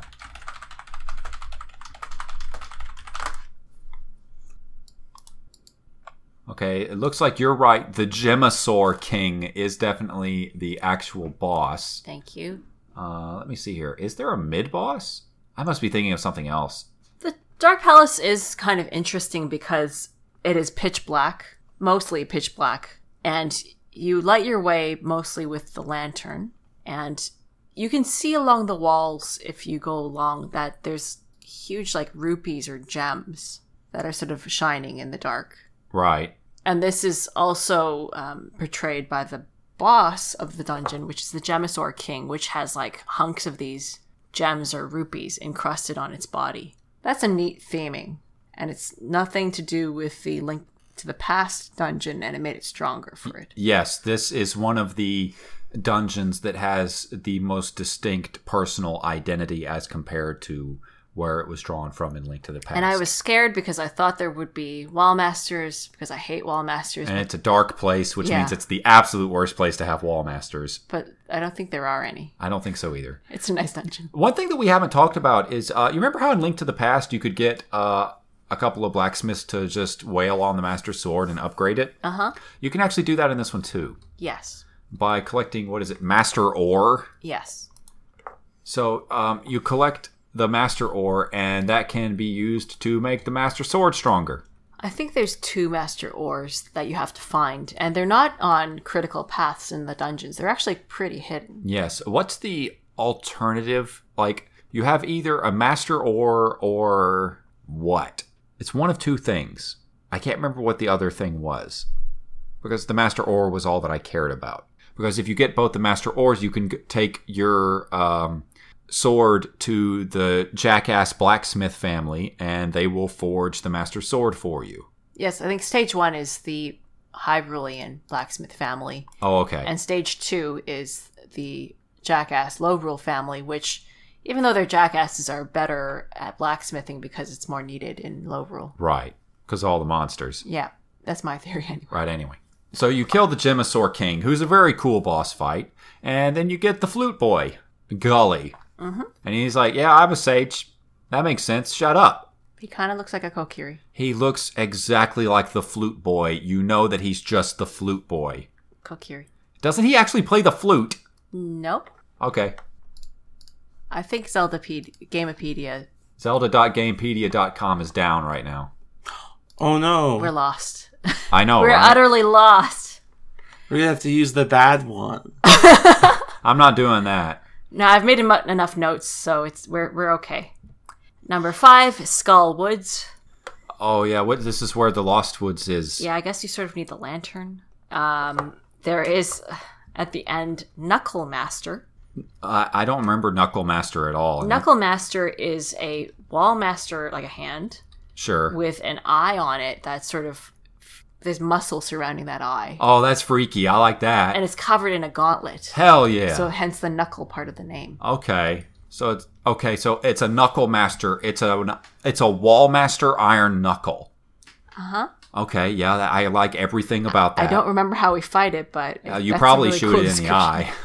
Yeah, probably. If it's got an eye, What's hit the dungeon item for that one? You may need the lantern. Is all I Lantern. have. Sure. And you save Ceres, Which one's Ceres? the Blue Maiden. You saved the Blue Maiden. Number 6 is the Desert Palace. Well, number 6 doesn't have to be the Desert Palace, but I left this one for second to last because... That song is so goddamn good. Yes. It's so good. It hurts. You should just open with this song. Sure, why not? I'll find a way to stick it in there somehow. It's got a choir going. Yeah, it does. It's the best sandy desert song. Yeah, like this is better than the Spirit Temple theme by 100 fucking miles. It's so good. God damn.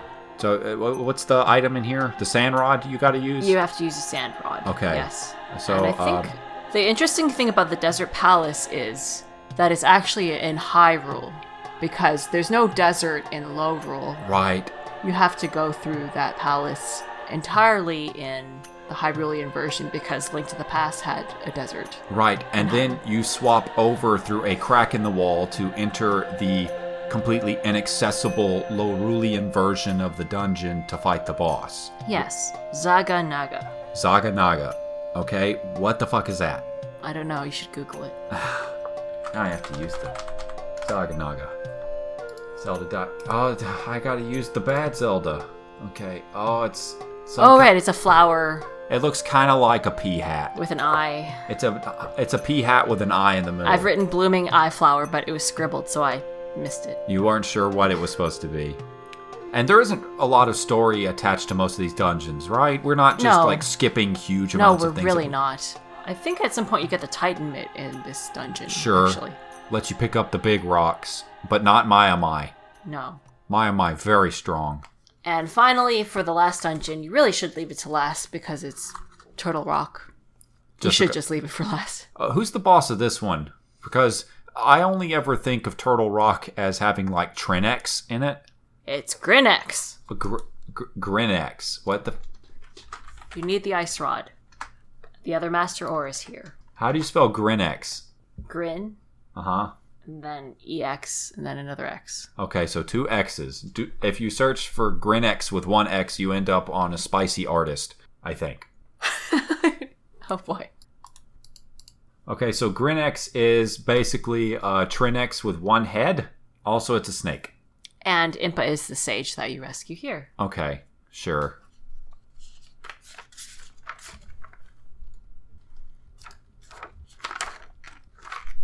Shall we leave off here? Well, we're right at the end now. Are we? Yeah, we're nearly done. Yeah, we're For most. some reason, I have another 4 pages. Why the hell would you? I don't know. How into fucking Ravio and Hilda are you? I guess pretty into it. Yeah. Tell me about There's Ravio the and real. Hilda. There's the real actual Z-Link ship for this fucking game. There's a lot of scribbles on. Yeah, I guess we can just. If we had included, Hilvio. yeah, Hilvio. If we had included Hilvio in the Z-Link episode, they would have placed pretty high, I think. Yeah.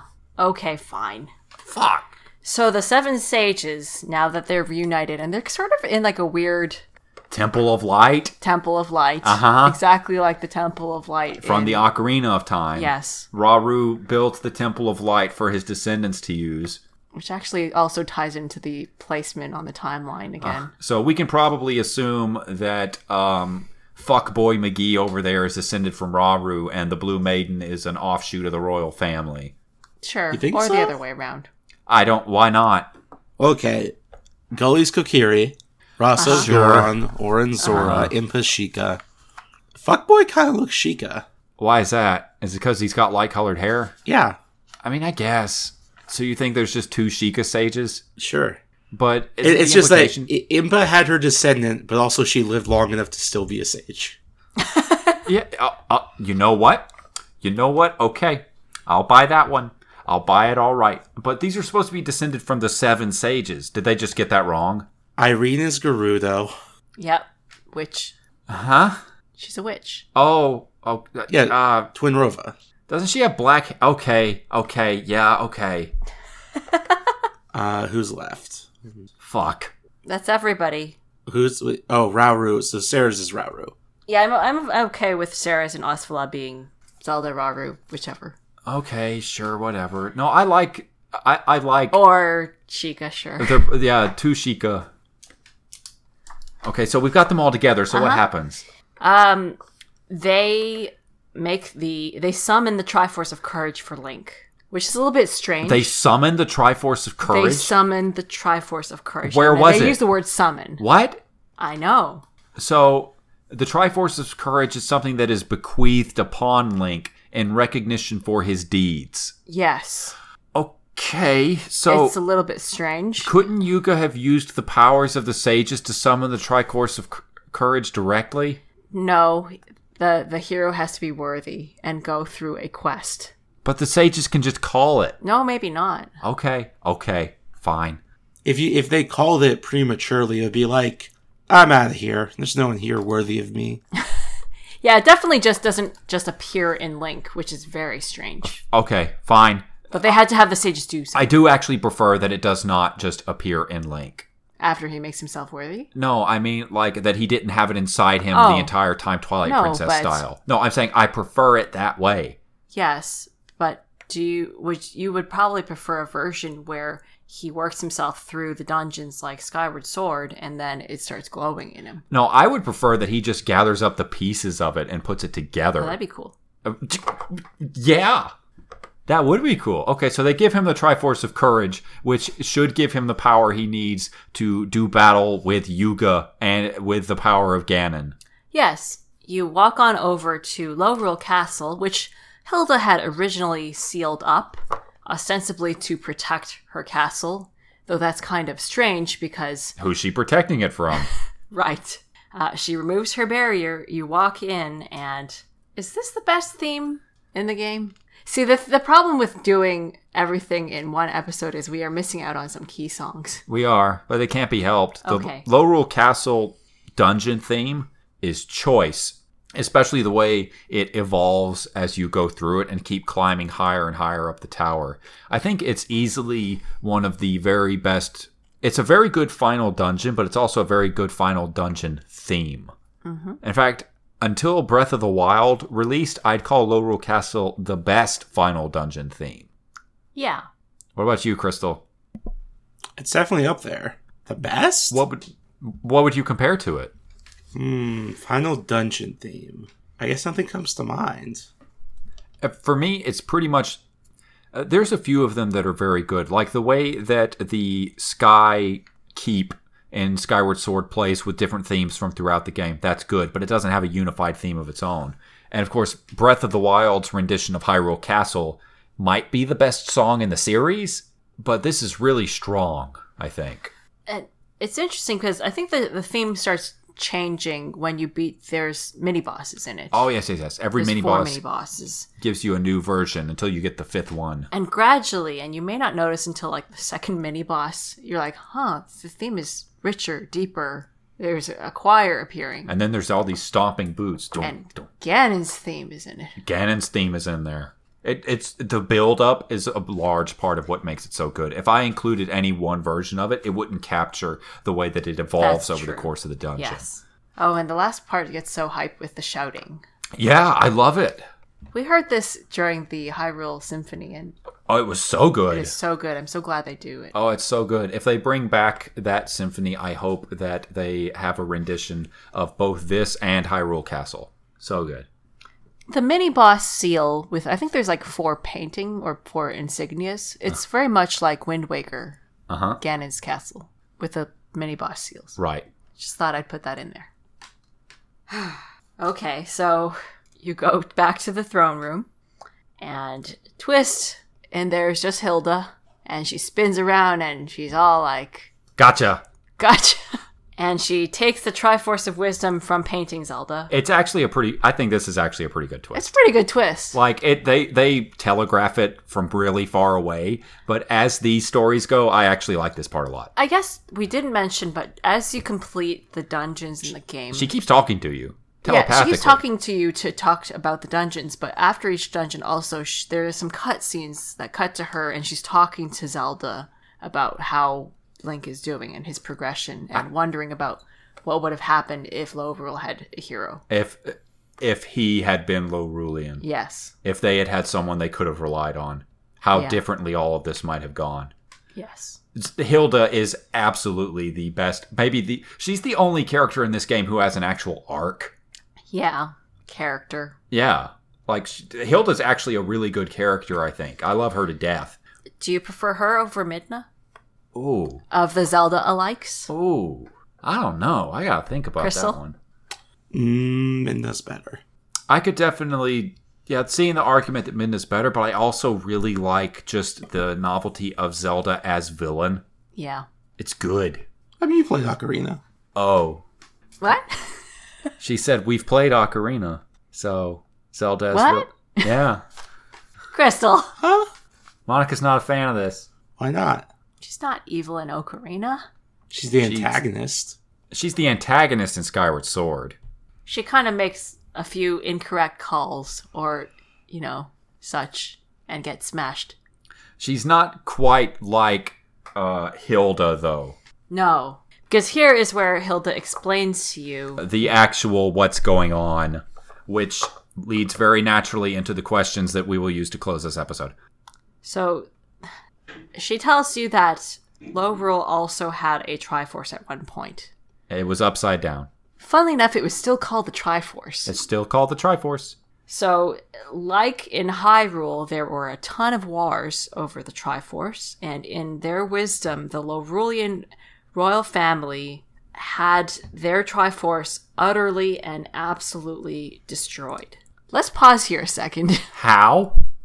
Gun. They shot it. Can you wish to destroy the Triforce? Can God heat up a burrito so hot even he can't eat it? I was going to get to that. Okay, that's your favorite. Uh-huh. That's your favorite Simpsons quote. And God paradox. Can you wish to have the Triforce destroyed? I wouldn't think so. That's a bit strange. Why not? It would take a very powerful wish. Maybe they killed all their sages, or maybe the sages killed themselves. Jesus. Why? What makes you say that? There's no sages. True. Maybe the gods turned their back on Lorule utterly. Anyway, they had the best of intentions when they did this, but oops, the Triforce is the foundation of the world.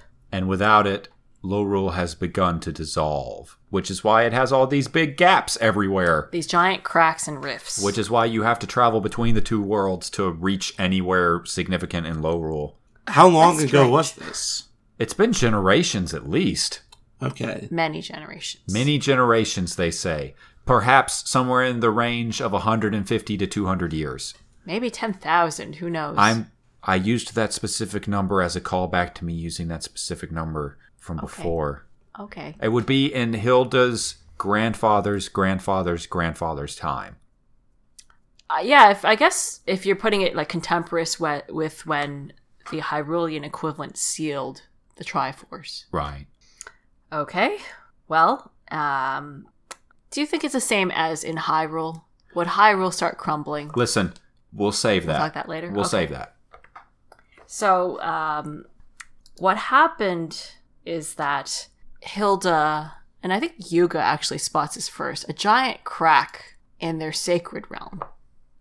I shit you not. A giant crack in their version of the sacred realm.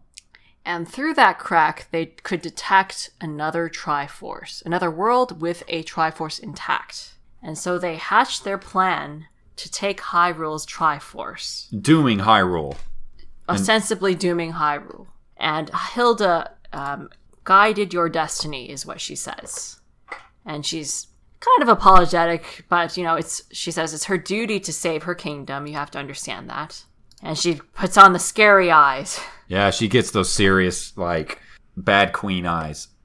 And she commands Yuga, who I guess is just standing around or semi-sealed Ganon's or like, whatever hey. the whole time. She commands Yuga to take the Triforce of Courage. So that they might be united and Lorule saved. And Yuga's like, so it hasn't actually been clear how loyal I am up to you up to this point, because I did talk about you when I didn't think anyone was listening as if I'm loyal, but I'm Ganon now, and you're fucked. So, Hilda gets turned into a painting. I think you actually have to fight Yuga first. Oh, okay. So he's like, piss off. We fight. Oh, no. That's right. Yes. He doesn't betray her. He doesn't betray her first. Right, Yuga just goes and he follows along. Yuga's like, oh yeah, totally. I'll do that for you, Your Grace. I'll go fight this hero over here. Yeah. And then, but he's beaten. You fight Yuga, and it has the exact same song as when you fight Ganon in Link to the Past. And in many ways, it's the same fight. That's a fun callback. It's a good callback. But he is beaten. He's beaten. And Hilda orders... It's like, no, do it again, but do it gooder. No, Hilda orders Yuga to give her the Triforce of Power. And then I'll do it myself. And Yuga goes, I got a better idea. This is sort of like grabbing away a bone from a dog or something. Yeah, basically. You get bitten. Uh-huh. And instead, Yuga turns Hilda into a painting. Yes. And absorbs that painting into his body. For the Triforce of Wisdom, I Yeah, guess. but she's still, like, he's carrying Sure. Hilda around in his That's a chest. little fucky. Yeah, Crystal, I know you've called that particular bit fucky before. Sure is. Okay, just making sure. Back to it being fucky. Okay. He does say that he doesn't care about Lorule, and he calls Hilda a deluded dark beauty. Okay. Well, I I just mean, wanted to note that there. deluded dark beauty. That he does see everything through the lens of beauty, so True. that's consistent. Oh, and this is the 4th time you fight Yuga. Okay, Yuga sure. Ganon. I mean, this is kind of 3 times, but we'll call it 2 4. forms, but it got interrupted. Fair enough. Okay. So this also does a whole new battle theme, which is like an arrangement of Yuga's main theme with an undercurrent of Ganon's motif running through it. And it's actually a really good final boss fight song. I love this shit.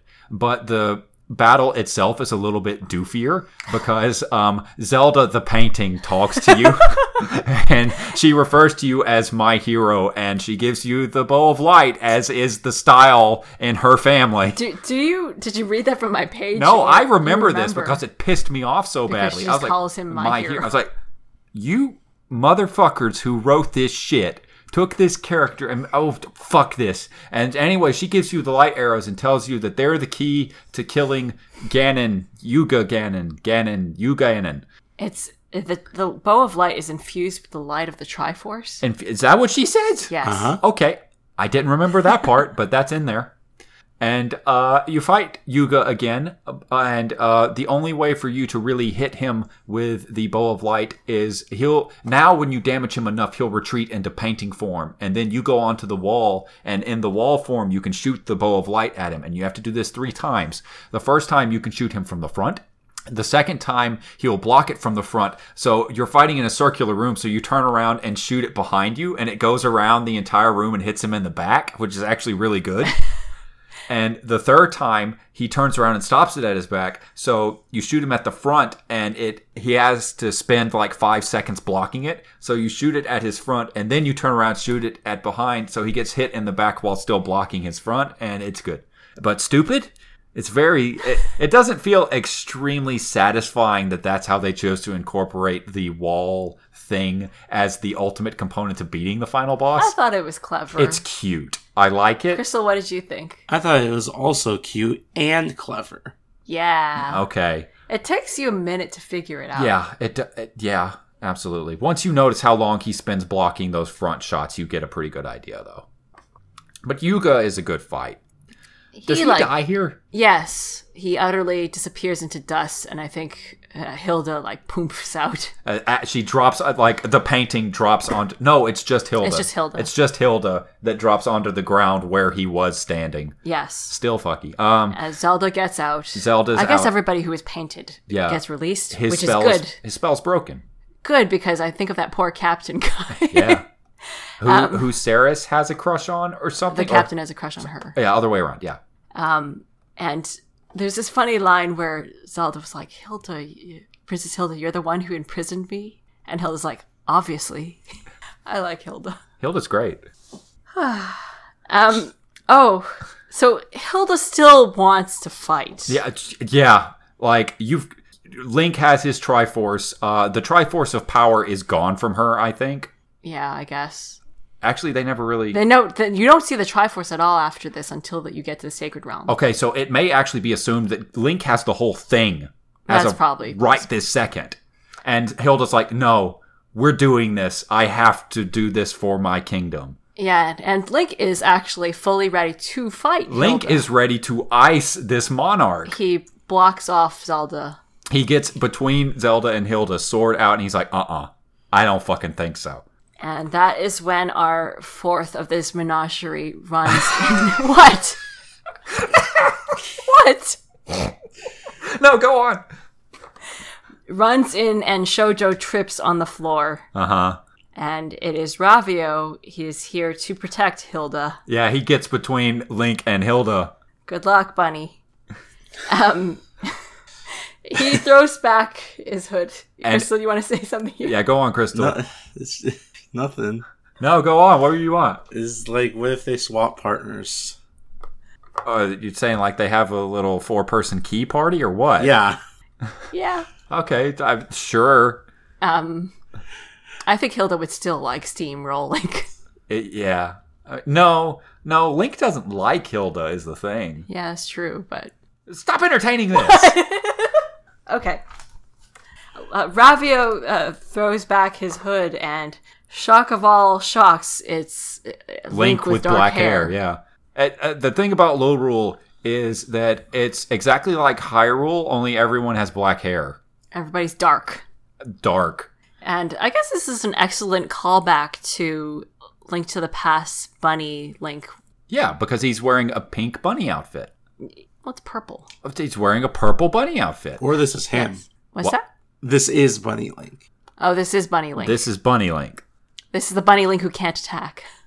Yeah. And instead of getting ready to fight Link, because Ravio can't fight, he turns around and he talks to Hilda. Right. He clarifies that he served Princess Hilda, and Hilda is upset with him. It says, like, oh, so you come crawling back.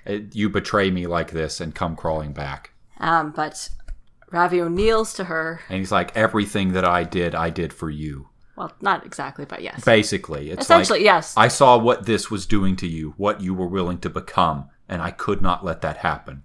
But because he's a coward at heart and he couldn't stop Yuga and Hilda. He had to find someone who could. Yeah. So he had the ingenious idea of warping over to Hyrule and finding their hero. Yeah. That was a really great plan. Good idea, Ravio. So he manages to convince Hilda, just saying that she's doing exactly what her ancestors tried to avoid when they destroyed the Triforce. Which is going to war and dooming entire kingdoms or worlds for the sake of her ambition, even if her ambition is to save the world. I guess, there's that line. I just wanted to save you from all of this. You who are worried endlessly about the fate of Lorule. But he urges her to do the right thing, and that Lorule may be doomed, but at least we're not condemned by stealing and destroying another. At least it will not be by our own evil. Yeah. And not destroying Hyrule. Yeah. He's like, better to die than to visit that fate upon another. And Hilda's like, okay. She's like, you're right. I got it. Okay. I was tempted by the power of your Triforce. I guess in Triforce analogies, she would definitely be power. No. No? No. She would be the opposite of wisdom. She'd be, unforesightedness. Density. Density? Narrow tunnel vision. She'd be ignorant. What? Yeah. So the Triforce is based on virtues, and Hilda remarks on this. Your Triforce is based on such virtues as power, wisdom, and courage, which seems to imply that their Triforce is based on something entirely different. It could have been based on sins. Maybe. Weakness, cowardice, and ignorance. Ignorance, yeah. Okay. But there's like some benefit to them. Like maybe it's the Triforce of artistry or glamness. I would think like greed, vanity. Man. Okay. So They're like, okay, we'll just let our world die. You guys just go, and we're just going to wait for the end. right, we'll lead you out. So she takes you to the Lorule's sacred realm, Right. where in a little weird dais there is a giant stone tablet with writing on it. And at the top is an upside down Triforce, but there's a crack through this giant tablet stretching all the way down to the writing. And Ravio shakes Link's hand.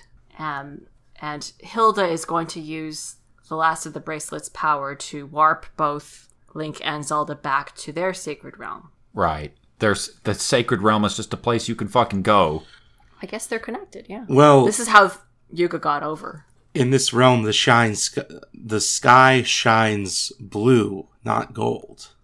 Isn't that something? There's no Triforce here. There's no Triforce. Therefore blue. Therefore, sure. No, I mean in Hyrule Sacred Realm. Oh! Yeah, no, I don't know why the other one is blue. Because it's Lorule. No, Hyrule. Wait, hold on. Hyrule Sacred Realm has a blue sky? Yes. Oh! Lorule Sacred Realm has a orange sky. Almost gold, you would say? Well, it's just sunset. No, but it's almost gold. Sure. I don't think they really thought about But that. also, No. like, when it zooms out as the world is fading in Lorule, it seems like they're just, like, on the top of the castle. It does, doesn't it? The first flame is going out in Lorule. Yes. When she warps Link and Zelda out, the light in there's a brilliant light in the crack in the tablet, and the light goes out. Just gone. Man, do you remember in Dark Souls 3 when you walk out and the sky is cursed with the dark sign? Yeah, I do. That's what happens when you make out no Triforce. That's just how it goes. So Link and Zelda awake in Hyrule's sacred realm, and over in the same spot where there was the dais with the tablet in Lorule is just the Triforce. Link got it. Right side up one. It's spinning there, or just standing there. And Zelda was like, Hilda and I are not so different as she thought. Although, yes, they are very different. Well, I mean, Hilda didn't have a damsel in distress fetish that she wanted to act out really badly. I guess. And she's like, oh, Link, let's make a wish. You can make a wish, but let's make it together, because after all, don't we have the same wish? Let's touch that Triforce. Uh-huh. And it flashes over to Lorule, where everything is shaking. The tablet shatters. And ta-da! You got an upside down Triforce appears. Is it still golden? It is still golden. It's not black. Okay. And in fact, in the load screens where there was a black Triforce, There's it is now golden. gold. Ah. They're no longer Umbrella Corp. There's no longer Umbrella Corps. I was wondering if maybe the tablet was actually the seal on Lorule's Triforce. Oh, like they just bound it up inside of that? And Yes, and it was actually in the process of shattering. Okay. I'm going to talk about a little bit later how stupid this all is. Okay. But I was just...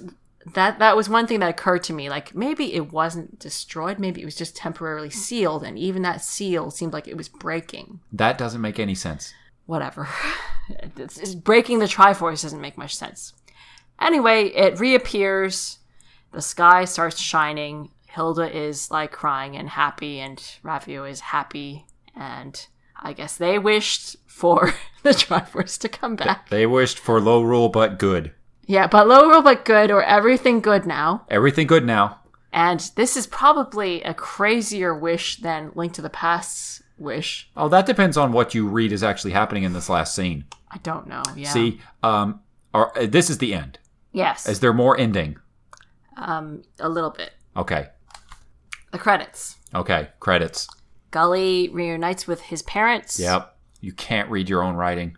Osfala is with Shiralshala. Yeah. Irene is with Witch. Okay. Orin is with Azorus. Russo is mining.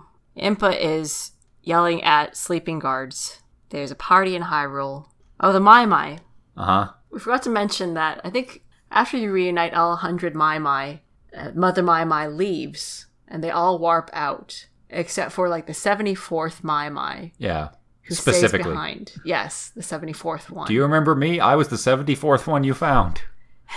And she is going to stay behind and become a mother Mai Mai of her own. That's nice. Yeah, it's cute. And Zelda and Link are looking at that final painting of Which basically depicts them. the hero of time and Zelda. Wait, was that a prophetic? Was that painting like painted in anticipation of this game? No, where it's Link. There's a new Zelda. painting. Oh, a new painting. Because Is it a new Ravio and painting? Hilda are there.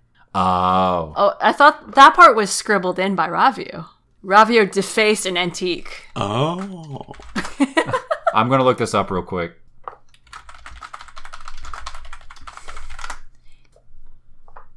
It would make much more sense if it was a prophetic painting because of the whole 7 Sages plus Zelda issue that is wrong for both wherever you put it on the timeline. Yeah, that's what I'm saying. Also because there's 2 Triforces.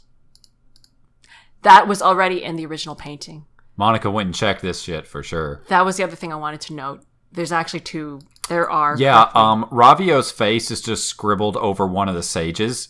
In the original painting, there is already 3 Triforces flying around and a center Triforce. That does feel like a prophetic style painting. That's kind of interesting. It That is. makes that painting make more sense then. Yes, Good it does. job. And there's at the end with all of the sages and Link and Zelda, but not Hilda and Ravio. Fuck them. And then Link returns the Master Sword. Yes. Where it sleeps again, probably not forever. Probably not forever in Nintendo. Okay, do you have anything else? No. You have still more Yes. notes. Wow. Yes, a couple more things. Oh, in hero mode, which you can play after you beat the game, you can find Ravio's journal in the Lorule version of Your house. your house. So I Which guess is it's Ravio's house. His house, yeah. And he just documents there that he knows that Hilda is being tricked by Yuga and that he doesn't really have any magic, so he's going to use what remains of it to go somewhere. He doesn't know if he has sufficient magic to come back, but despite knowing that, he has to do this to save Hilda. From all this. Yes. Okay, so that's the basic whole thing. Just taking the story on its own, what do we think of the story of Link Between Worlds? What story? There is something of a story here. Hilda's a good character. Yes, Hilda is the best part of this story. She drives the whole plot. I know you have thoughts, Crystal. It's not a good story. Fair enough. They just did A Link to the Past again, but with Yuga. Yeah, a little bit.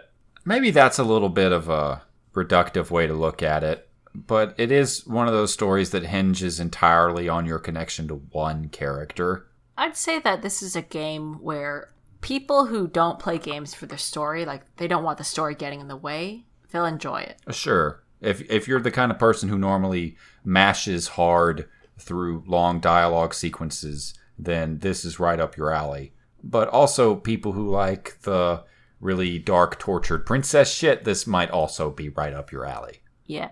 But yeah, I think that most of our problems with Link Between Worlds and how it functions in the context of the rest of the series are actually down to its mechanical structure rather than its narrative structure. Because it's not a good story in the context of other Zelda games, but most of my problems with it come from how it doesn't try to be anything except for Link to the Past 2.0. It's even more of the direct sequel problem than Twilight Princess had.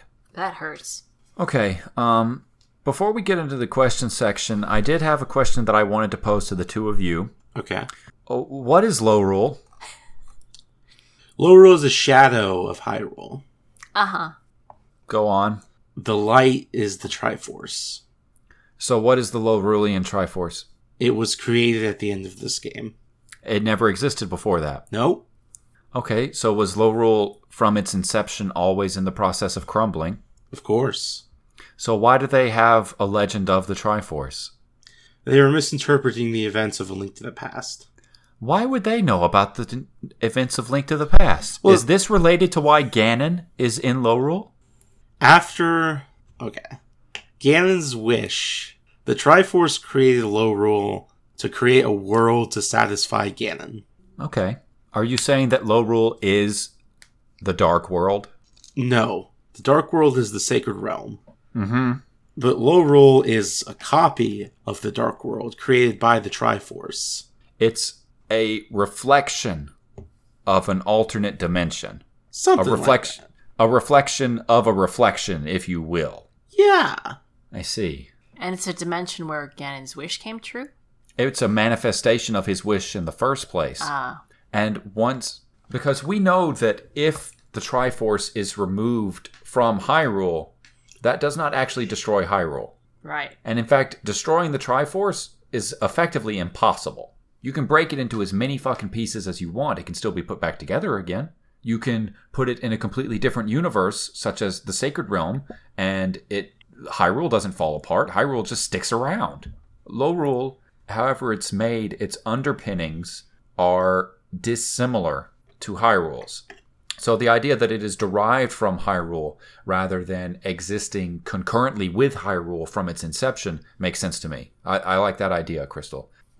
So does that mean that you would be against the idea that Lorule is where the demons originally come from? I would be against that idea. Okay. I could definitely see that. Monica? Yes? In your timeline theory, where Link Between Worlds is taking place after Twilight Princess, what the fuck is Lorule? I have no answer for that. Any answer could work. Is it the Twilight Realm? Oh, I got it. Actually, this makes sense with Monica's theory. Oh, no. As to why it would create this world and why Ganon would be there. Okay. Yes? Ganon died in Twilight Princess, of course, but it is his wish to rule the cosmos, which includes all timelines. Sure. So the Triforce just kind of takes a little copy and paste of the Dark World as Ganon was vanquished and pastes it into the child timeline. So it's like, here you go, Ganon. I'm just going to put your ghost in here. Ganon's got to go somewhere. To the Triforce, the timelines may not matter very much. There may be only one Triforce between all the timelines. Yeah. Well, once the timelines merge. Yeah, and this would answer how the Triforce is just missing there. Yeah, it would. Because the Triforce that created it no longer exists. But if the Triforce made it, why is it falling apart? Is that just something that the Triforce occasionally does in its underhanded attempts to not fulfill Ganon's wish? Yes. Putting him inside of a world that crumbles, and once it ceases to exist, his wish becomes literally impossible to fulfill. But also, Ganon has the Triforce of power. Ganon Super has the fucking Triforce of power. In his little void inside Lorule. He does. Maybe he's summoned between dimensions. You're saying that Ganon himself may be an extra dimensional being, or that he's pulled from the Sacred Realm. The Sacred Realm or Hyrule. He's pulled from Hyrule Lorule. into Lorule. Right. He's not necessarily in Lorule. Okay, so he exists in the ether of where concepts live. Oh no. The concept of Ganon has been inserted. And people remember him because this is a snapshot of the Dark World. Okay. Okay. Sure. I think that that's one of the weaknesses of the idea of placing it after Twilight Princess, but I can accept this reasoning for right now. We may have to have a long discussion when it comes to actually putting together the timeline, though. Again, I'm not committed to this theory. I know, and I don't expect it's going to be that long a discussion, but it might be a long discussion. Okay. Because now Crystal's into it, and Yay! it's turned into a thing. Thank you, Crystal. Okay. Lorule as a thing is something that I don't think they thought very hard about when they were writing this, because it feels like it's just supposed to be the Dark World. But it definitely feels derivative. Oh, it's absolutely derivative. It's the Dark World again from a different perspective. But I think all of us would agree that the idea that Lorule had a Triforce that they somehow destroyed isn't actually in keeping with the text that's presented to us. Yes. So here's a question. What are those golden triangles that appear at the end of this game? The Triforce. Are they just like the Triforce that's in Hyrule as seen through a reflection that flips it upside down? If Hilda and Ravio both placed their hands on it and made a wish, would the thing granting their wish be the Hyrulean Triforce? Wait, which Triforce are you talking about? The thing is, the Lorule Triforce, I'm saying, may not actually be a real thing. Oh. It's a reflection of the one Triforce. Oh, yeah. And to wish upon it is to wish upon the true force. Mm-hmm. The genuine article. That's what I'm saying. Yes. I feel sort of bad because so many people like this game so much, but we are not as enthusiastic about it. Why didn't Link have the Triforce of Courage? He was not the eternal hero yet. Does that mean the Twilight Princess Link was already the eternal hero? According to this, yes. Okay. Just checking. What's your take on it, Crystal? I guess that works. Yeah, it works. Not very satisfyingly, but it works.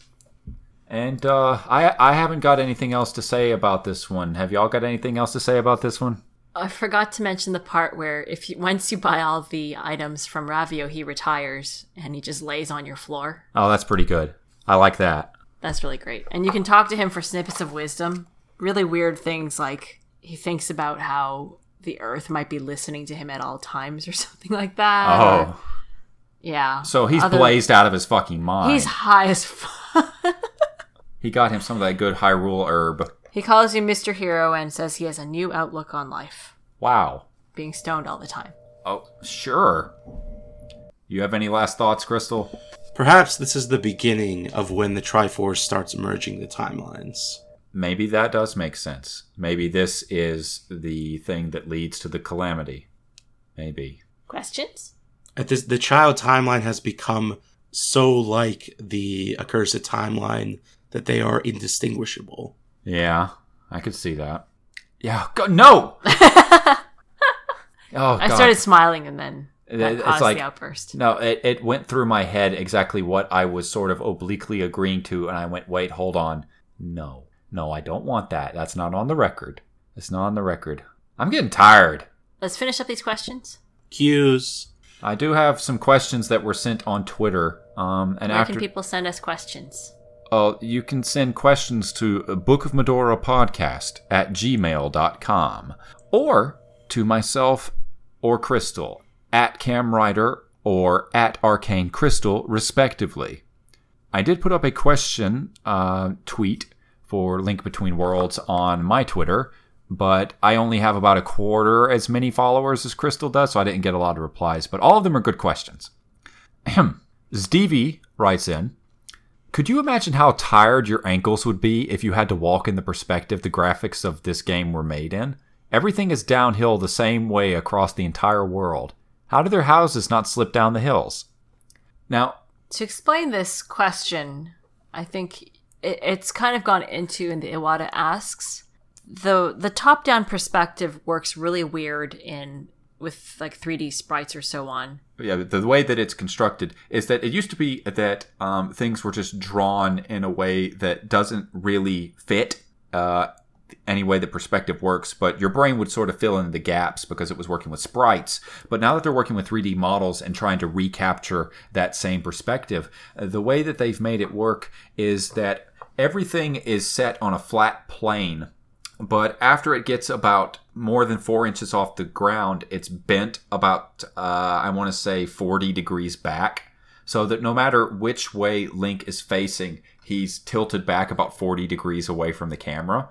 So it's like he's going through all these weird contortions every time you turn around, but you don't see it because your perspective is from in the sky in particular, and everything in the game is bent in that particular way. People, monsters, houses, rocks, everything. That's weird. And if you were able to bring the camera down low enough, and I'm sure you can find some images of people having done this, you would see how slanted everything is, and yes, it's very strange. Your ankles would be very tired, but also your back would be very tired. Your ankles would be broken. Yeah, you may not have shins anymore. Actually, Crystal, let me link you to this so you can read one of these questions. No. Jasmine asks, did you like the seashell mechanic returning? What did you think of the one bit of forced direction? Saving the stage who had Ravio's Sand Scepter in an otherwise freeform game. What do you think, Crystal? What was the seashell mechanic?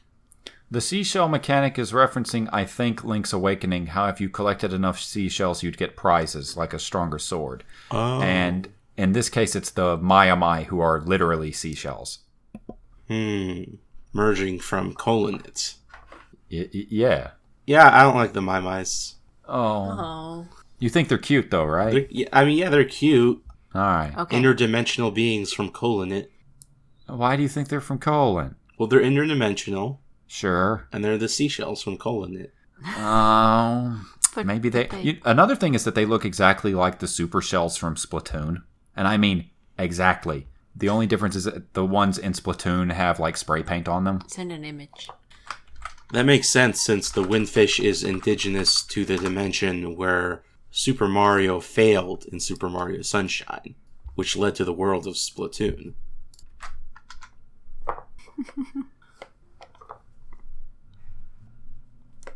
What did we think about the one bit of forced direction in an otherwise free-form game once you get past into the Lorule? I was fine with it. There was no reason for it to be that way. No. But they wanted to save that really nice sand dungeon music. Yeah, it's good.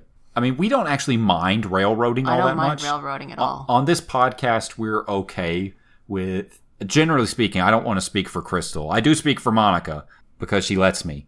But generally speaking, we're all right with being directed in these games and having to do some things before other things, because we don't necessarily believe that video games have to let you do exactly what you want to do every single second that you play them. I like a good linearity. Linearity's good. Linearity can be a fun time. And I'm fine with them saying you have to do this dungeon next. I just might explore everywhere else that they let me before I go to that dungeon. Right. And I like having little things to do before you get there. Mothy asks, in the hit Wii U game, The Wonderful 101... Hold on. No one's allowed to call that a hit Wii U game. Or a hit anything. It was hit in the sense that it was assassinated. That is probably my favorite character action game, and I think that I could find at least 5 other people who bought it, and probably they'd all agree with me. In that Wii U game Cameron played, The Wonderful 101, our hero's journey to the lost city of Lorule. Low spelled L-O-W. It's underneath the lost city of Hyrule, spelled H-I-G-H. Oh, nice. Yeah. How does this game fit into the Zelda timeline, and does it signal a dire fate for the fair citizens of Lorule? No W. Am I the only one in this podcast who's played Wonderful 101? I have seen you play it so much, I have basically played it. What about you, Crystal? I have not played W101. Okay.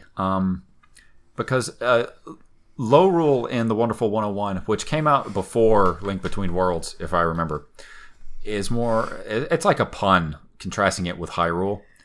And Hyrule is just meant to be a call-out to Zelda. Of course. It even has, like, a couple of Light the Torches puzzles, because that's what you do if you want to make a Zelda homage. You light some torches. But Lorule is like this sunken underground city that's covered in lava.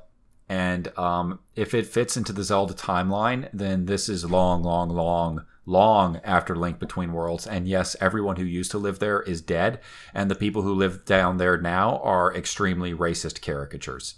Now, the main enemies in the Wonderful 101 are the Guild of Evil Aliens terrorizing humans with gigawatt bombs, energy beams, ray guns, and killer lasers.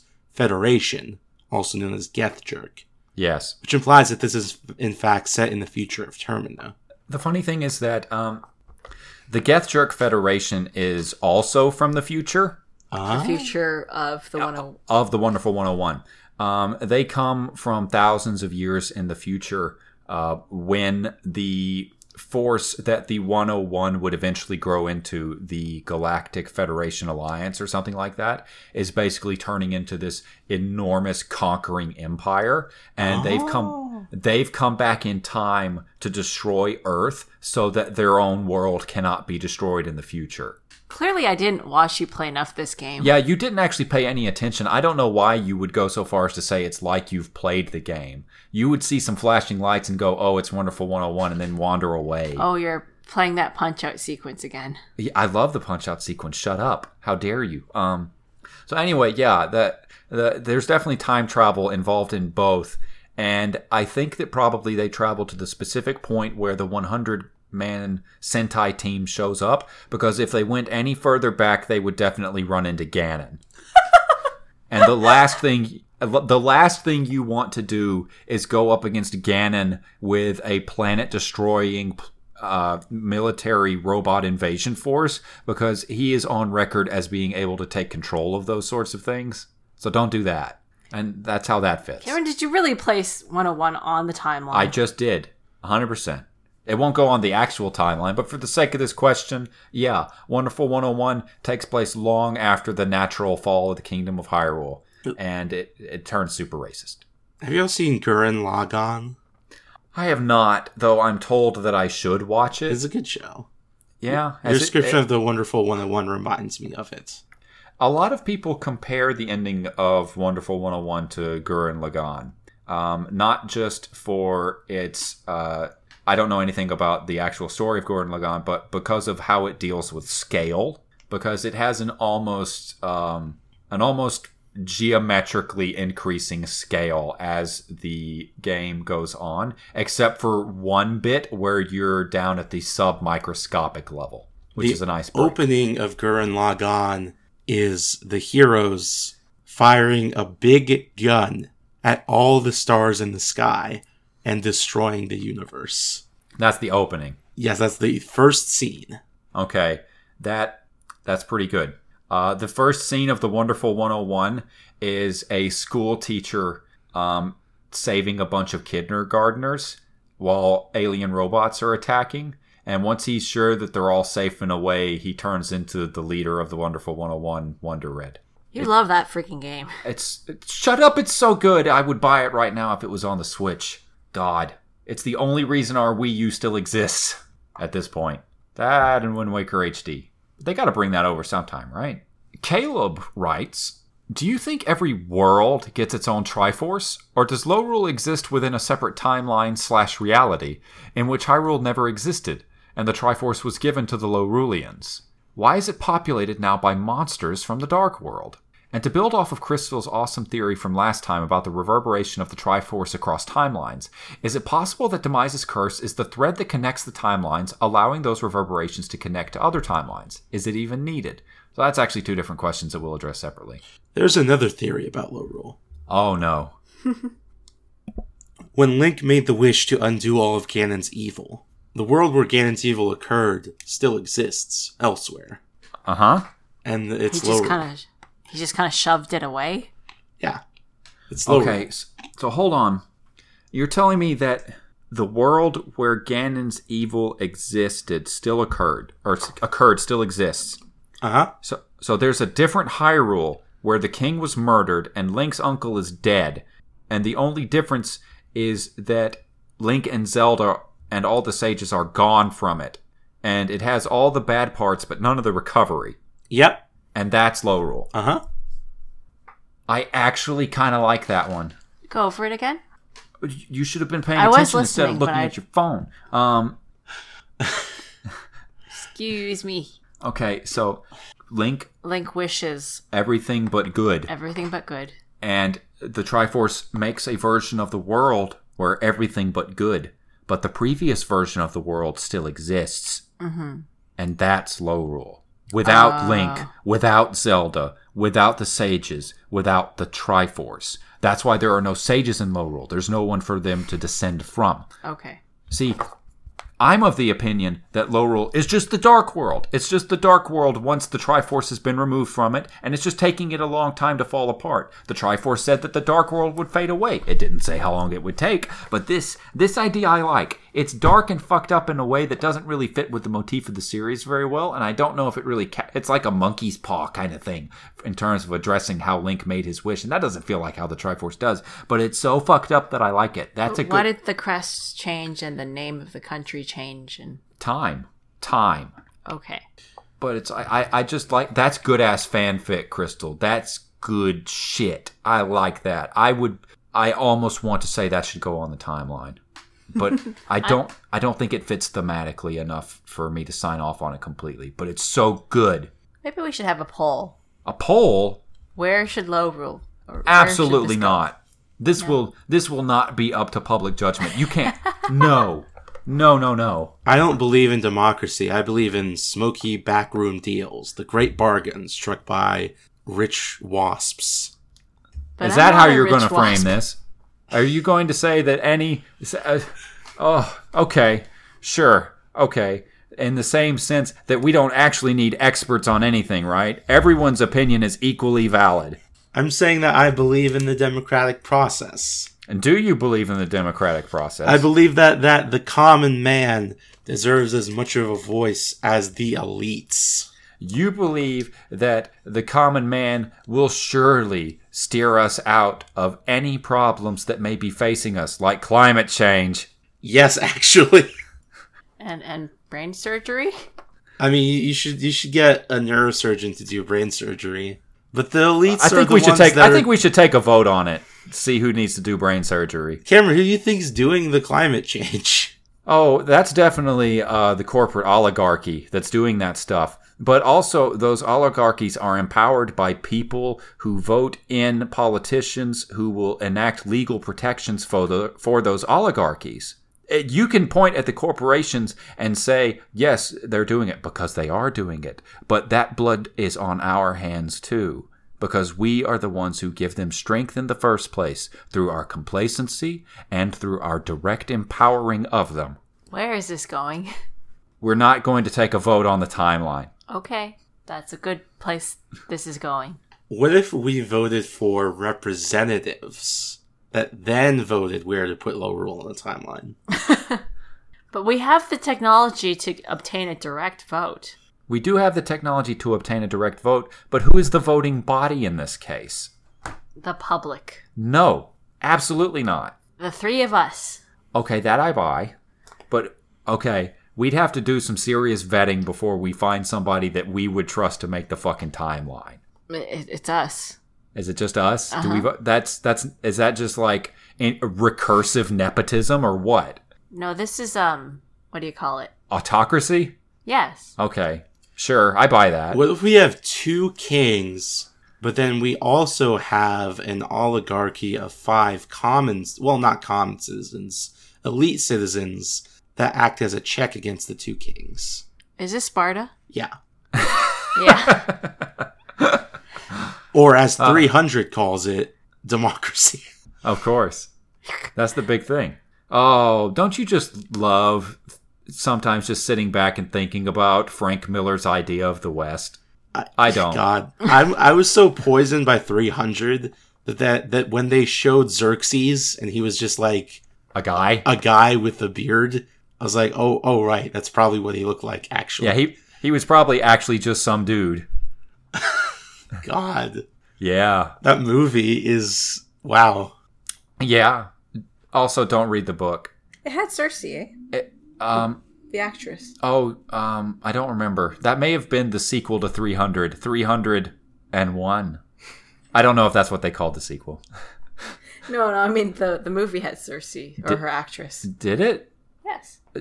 She was the wife. She was only in it for like 45 seconds. A really then. cool scene. I don't remember. Queen Gorgo. Y'all, I don't fucking remember this movie very like well. Somebody's like trying to molest her or something, and then yeah, it's a Frank Miller story. Frank Miller story, and then it was like, oh, is she going to let him because something to ensure she gets support for the 300 troops?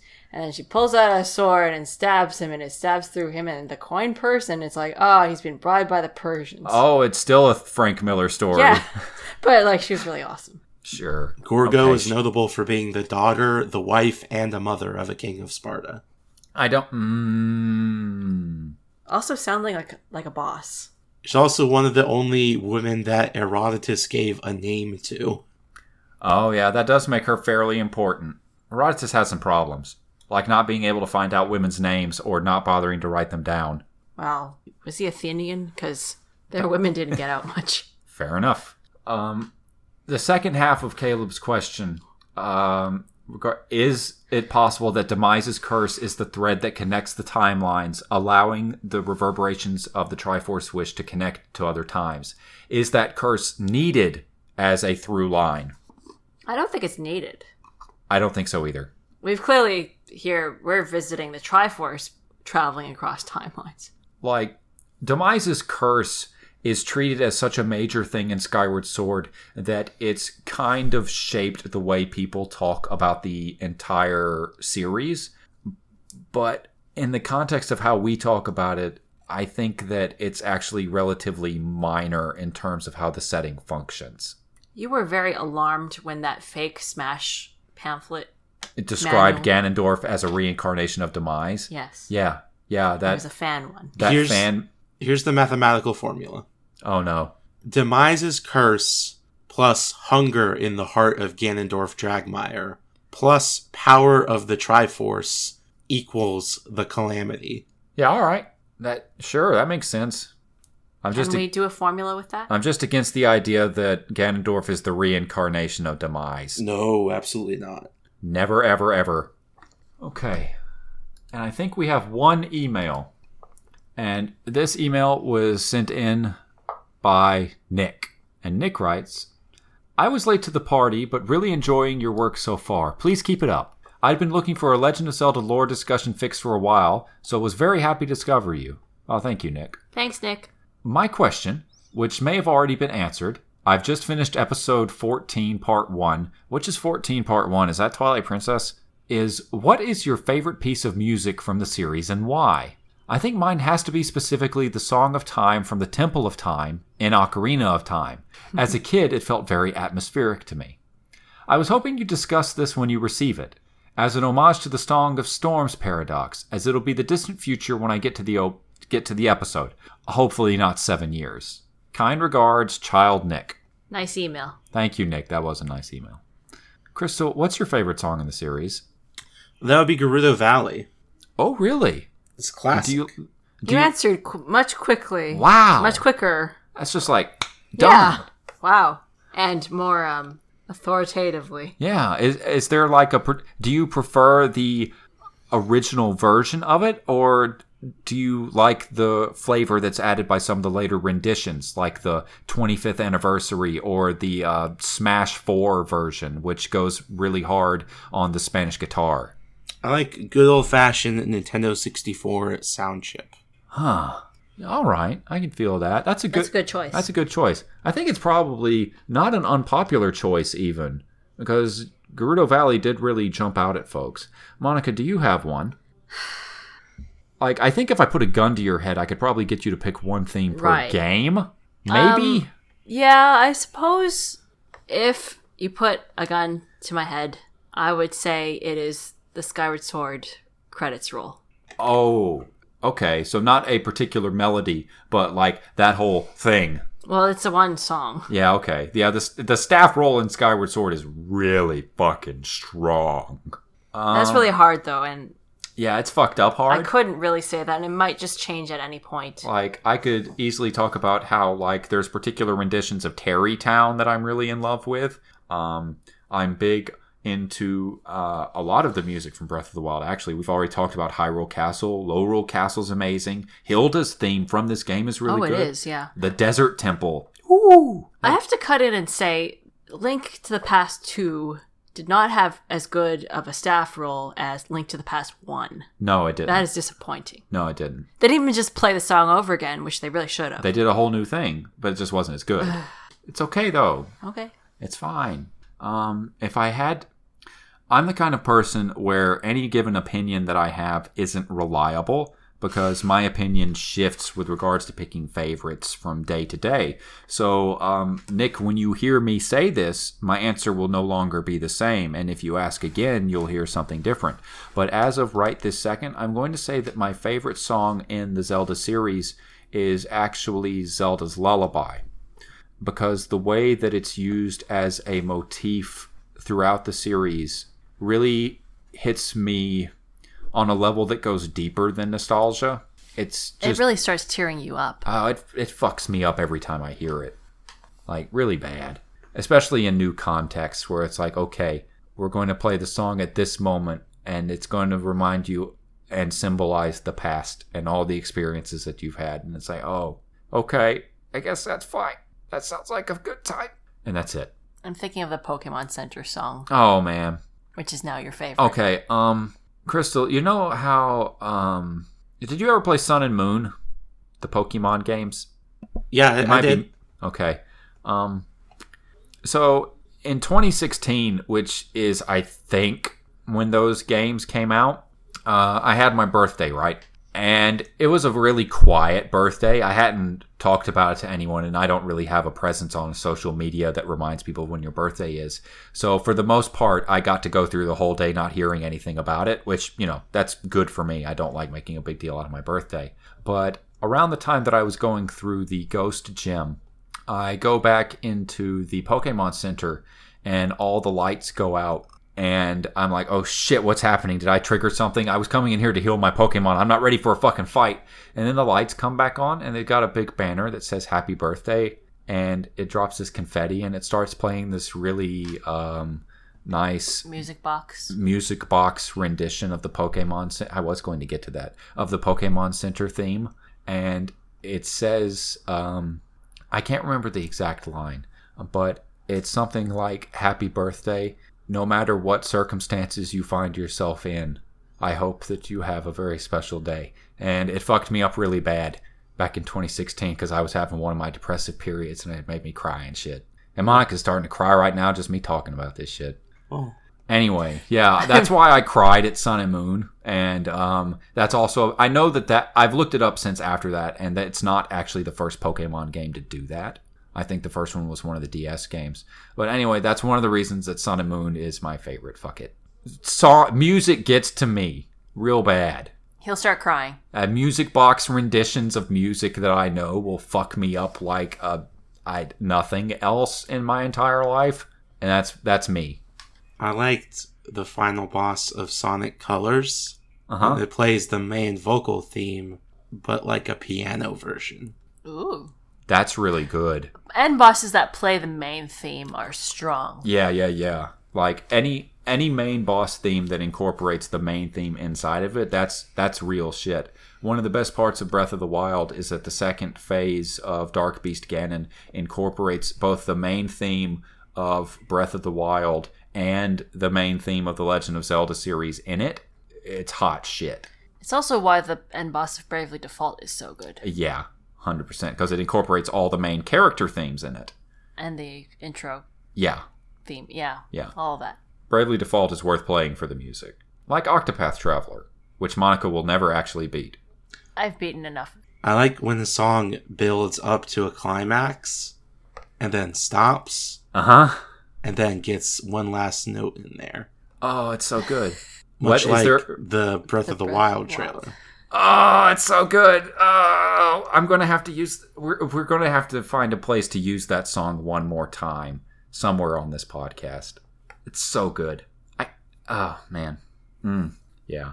Music is a very effective thing. And one of the things that I'm most happy about with regards to Zelda in general is how the music in this series works. It's very good. Anyway, we're out of emails, so please send us more emails. Send us more emails. We need them. We need them because, you know, actually, I guess we don't need them, but we really appreciate them. We like getting messages from you folks. This is a chunky episode. Yeah, it's big. It's kind of, that's just what we were expecting. We have trouble containing this episode's power. Yeah. We need the smooth stuff. No. I barely fit in this pool anymore. No, when you obtain that smooth gem, we suddenly shrink down to like an hour. Yeah. That delicious smooth gem, which is known as variable bitrate. Yeah, the variable bitrate slims us down to about 150 megabytes. Do we end up talking like chipmunks? No. No? No, I can make you talk like a chipmunk if you want. No. Okay. Just makes less data in the parts where you don't need it, like when people aren't talking. Ah. Yeah, so parts that have simpler sounds that can be reproduced with less data are using less data at the time. Variable bitrate is the only reason these episodes can be as long as they are. But I think once this episode gets edited down, it'll be about 3 hours. Chunky Monkey. It's a Chunky Monkey podcast. It does need the smooth stone. God, this game and it's... Oh. Do you remember Link to the Past with the Fat Fairy and how everyone just called her the Fat Fairy for years and years and years, even though her name is Venus? Uh-huh. Okay. Goddess of Beauty. Venus, Goddess of Beauty, Fat Fairy. Very funny. We didn't really talk about the other woman of size in the game who refills all of Link's hearts by kissing him. It's funny because he's kissed by a fat lady. I guess it's funny, but it also all of his hearts refill, so he really likes it. Yeah, that's nice. He's into big ladies, but also she's played as a joke, so it's also bad. I feel like the Frokert is cursed. Wait, what was Do you think Link is that guy who wrote the post, like, as a child, I was often ridiculed for my preference for larger women. Oh, no. Monica can't even look at the mic right now. She's fucked up. Yeah, that's Link. Somebody on that design team does actually really like larger women, and I think that's where the Great Fairies in Breath of the Wild came from. Oh, yes. 100%. Which is really incongruous with how the game treats fatness as a punchline so often, especially in this one. I think we're done. Are we done? Yeah, where can people find you online? You can find me on Twitter, @CamWriter. You find me at Arcane Crystal on Twitter, patreon.com/Arcane Crystal. You can get early podcasts and special exclusive podcasts like Let's Plays. You can get other podcasts on audioentropy.com, like Totally Reprise and Let's Plays, and All Along the Watchtower, and Teenagers with Attitude. All right. That sounds good. Just need one last joke. Oh, I feel like there has to be something that we can do with Smooth Stone. There has to be. Shit. Okay, no, I got nothing. God, my brain is fried right now for some reason. It's because you just recorded a 3.5-hour podcast. That's probably a good reason. Hold on. The barrel has been scraped through, and I'm in the dirt looking for specks of gold. There's no barrel left. The barrel's dead. A prospector. I was trying to come up with a joke on my own, but it's hard. It's hard to do on command when your brain is fried. Okay, hold on, I'm looking up a joke. What? No, hold on. Okay. How does Hilda measure how long her staff should be? How? She uses a low ruler. Yay! Okay, that's pretty good. All right, good. Thank Christ. Bye, everybody. Bye. Bye.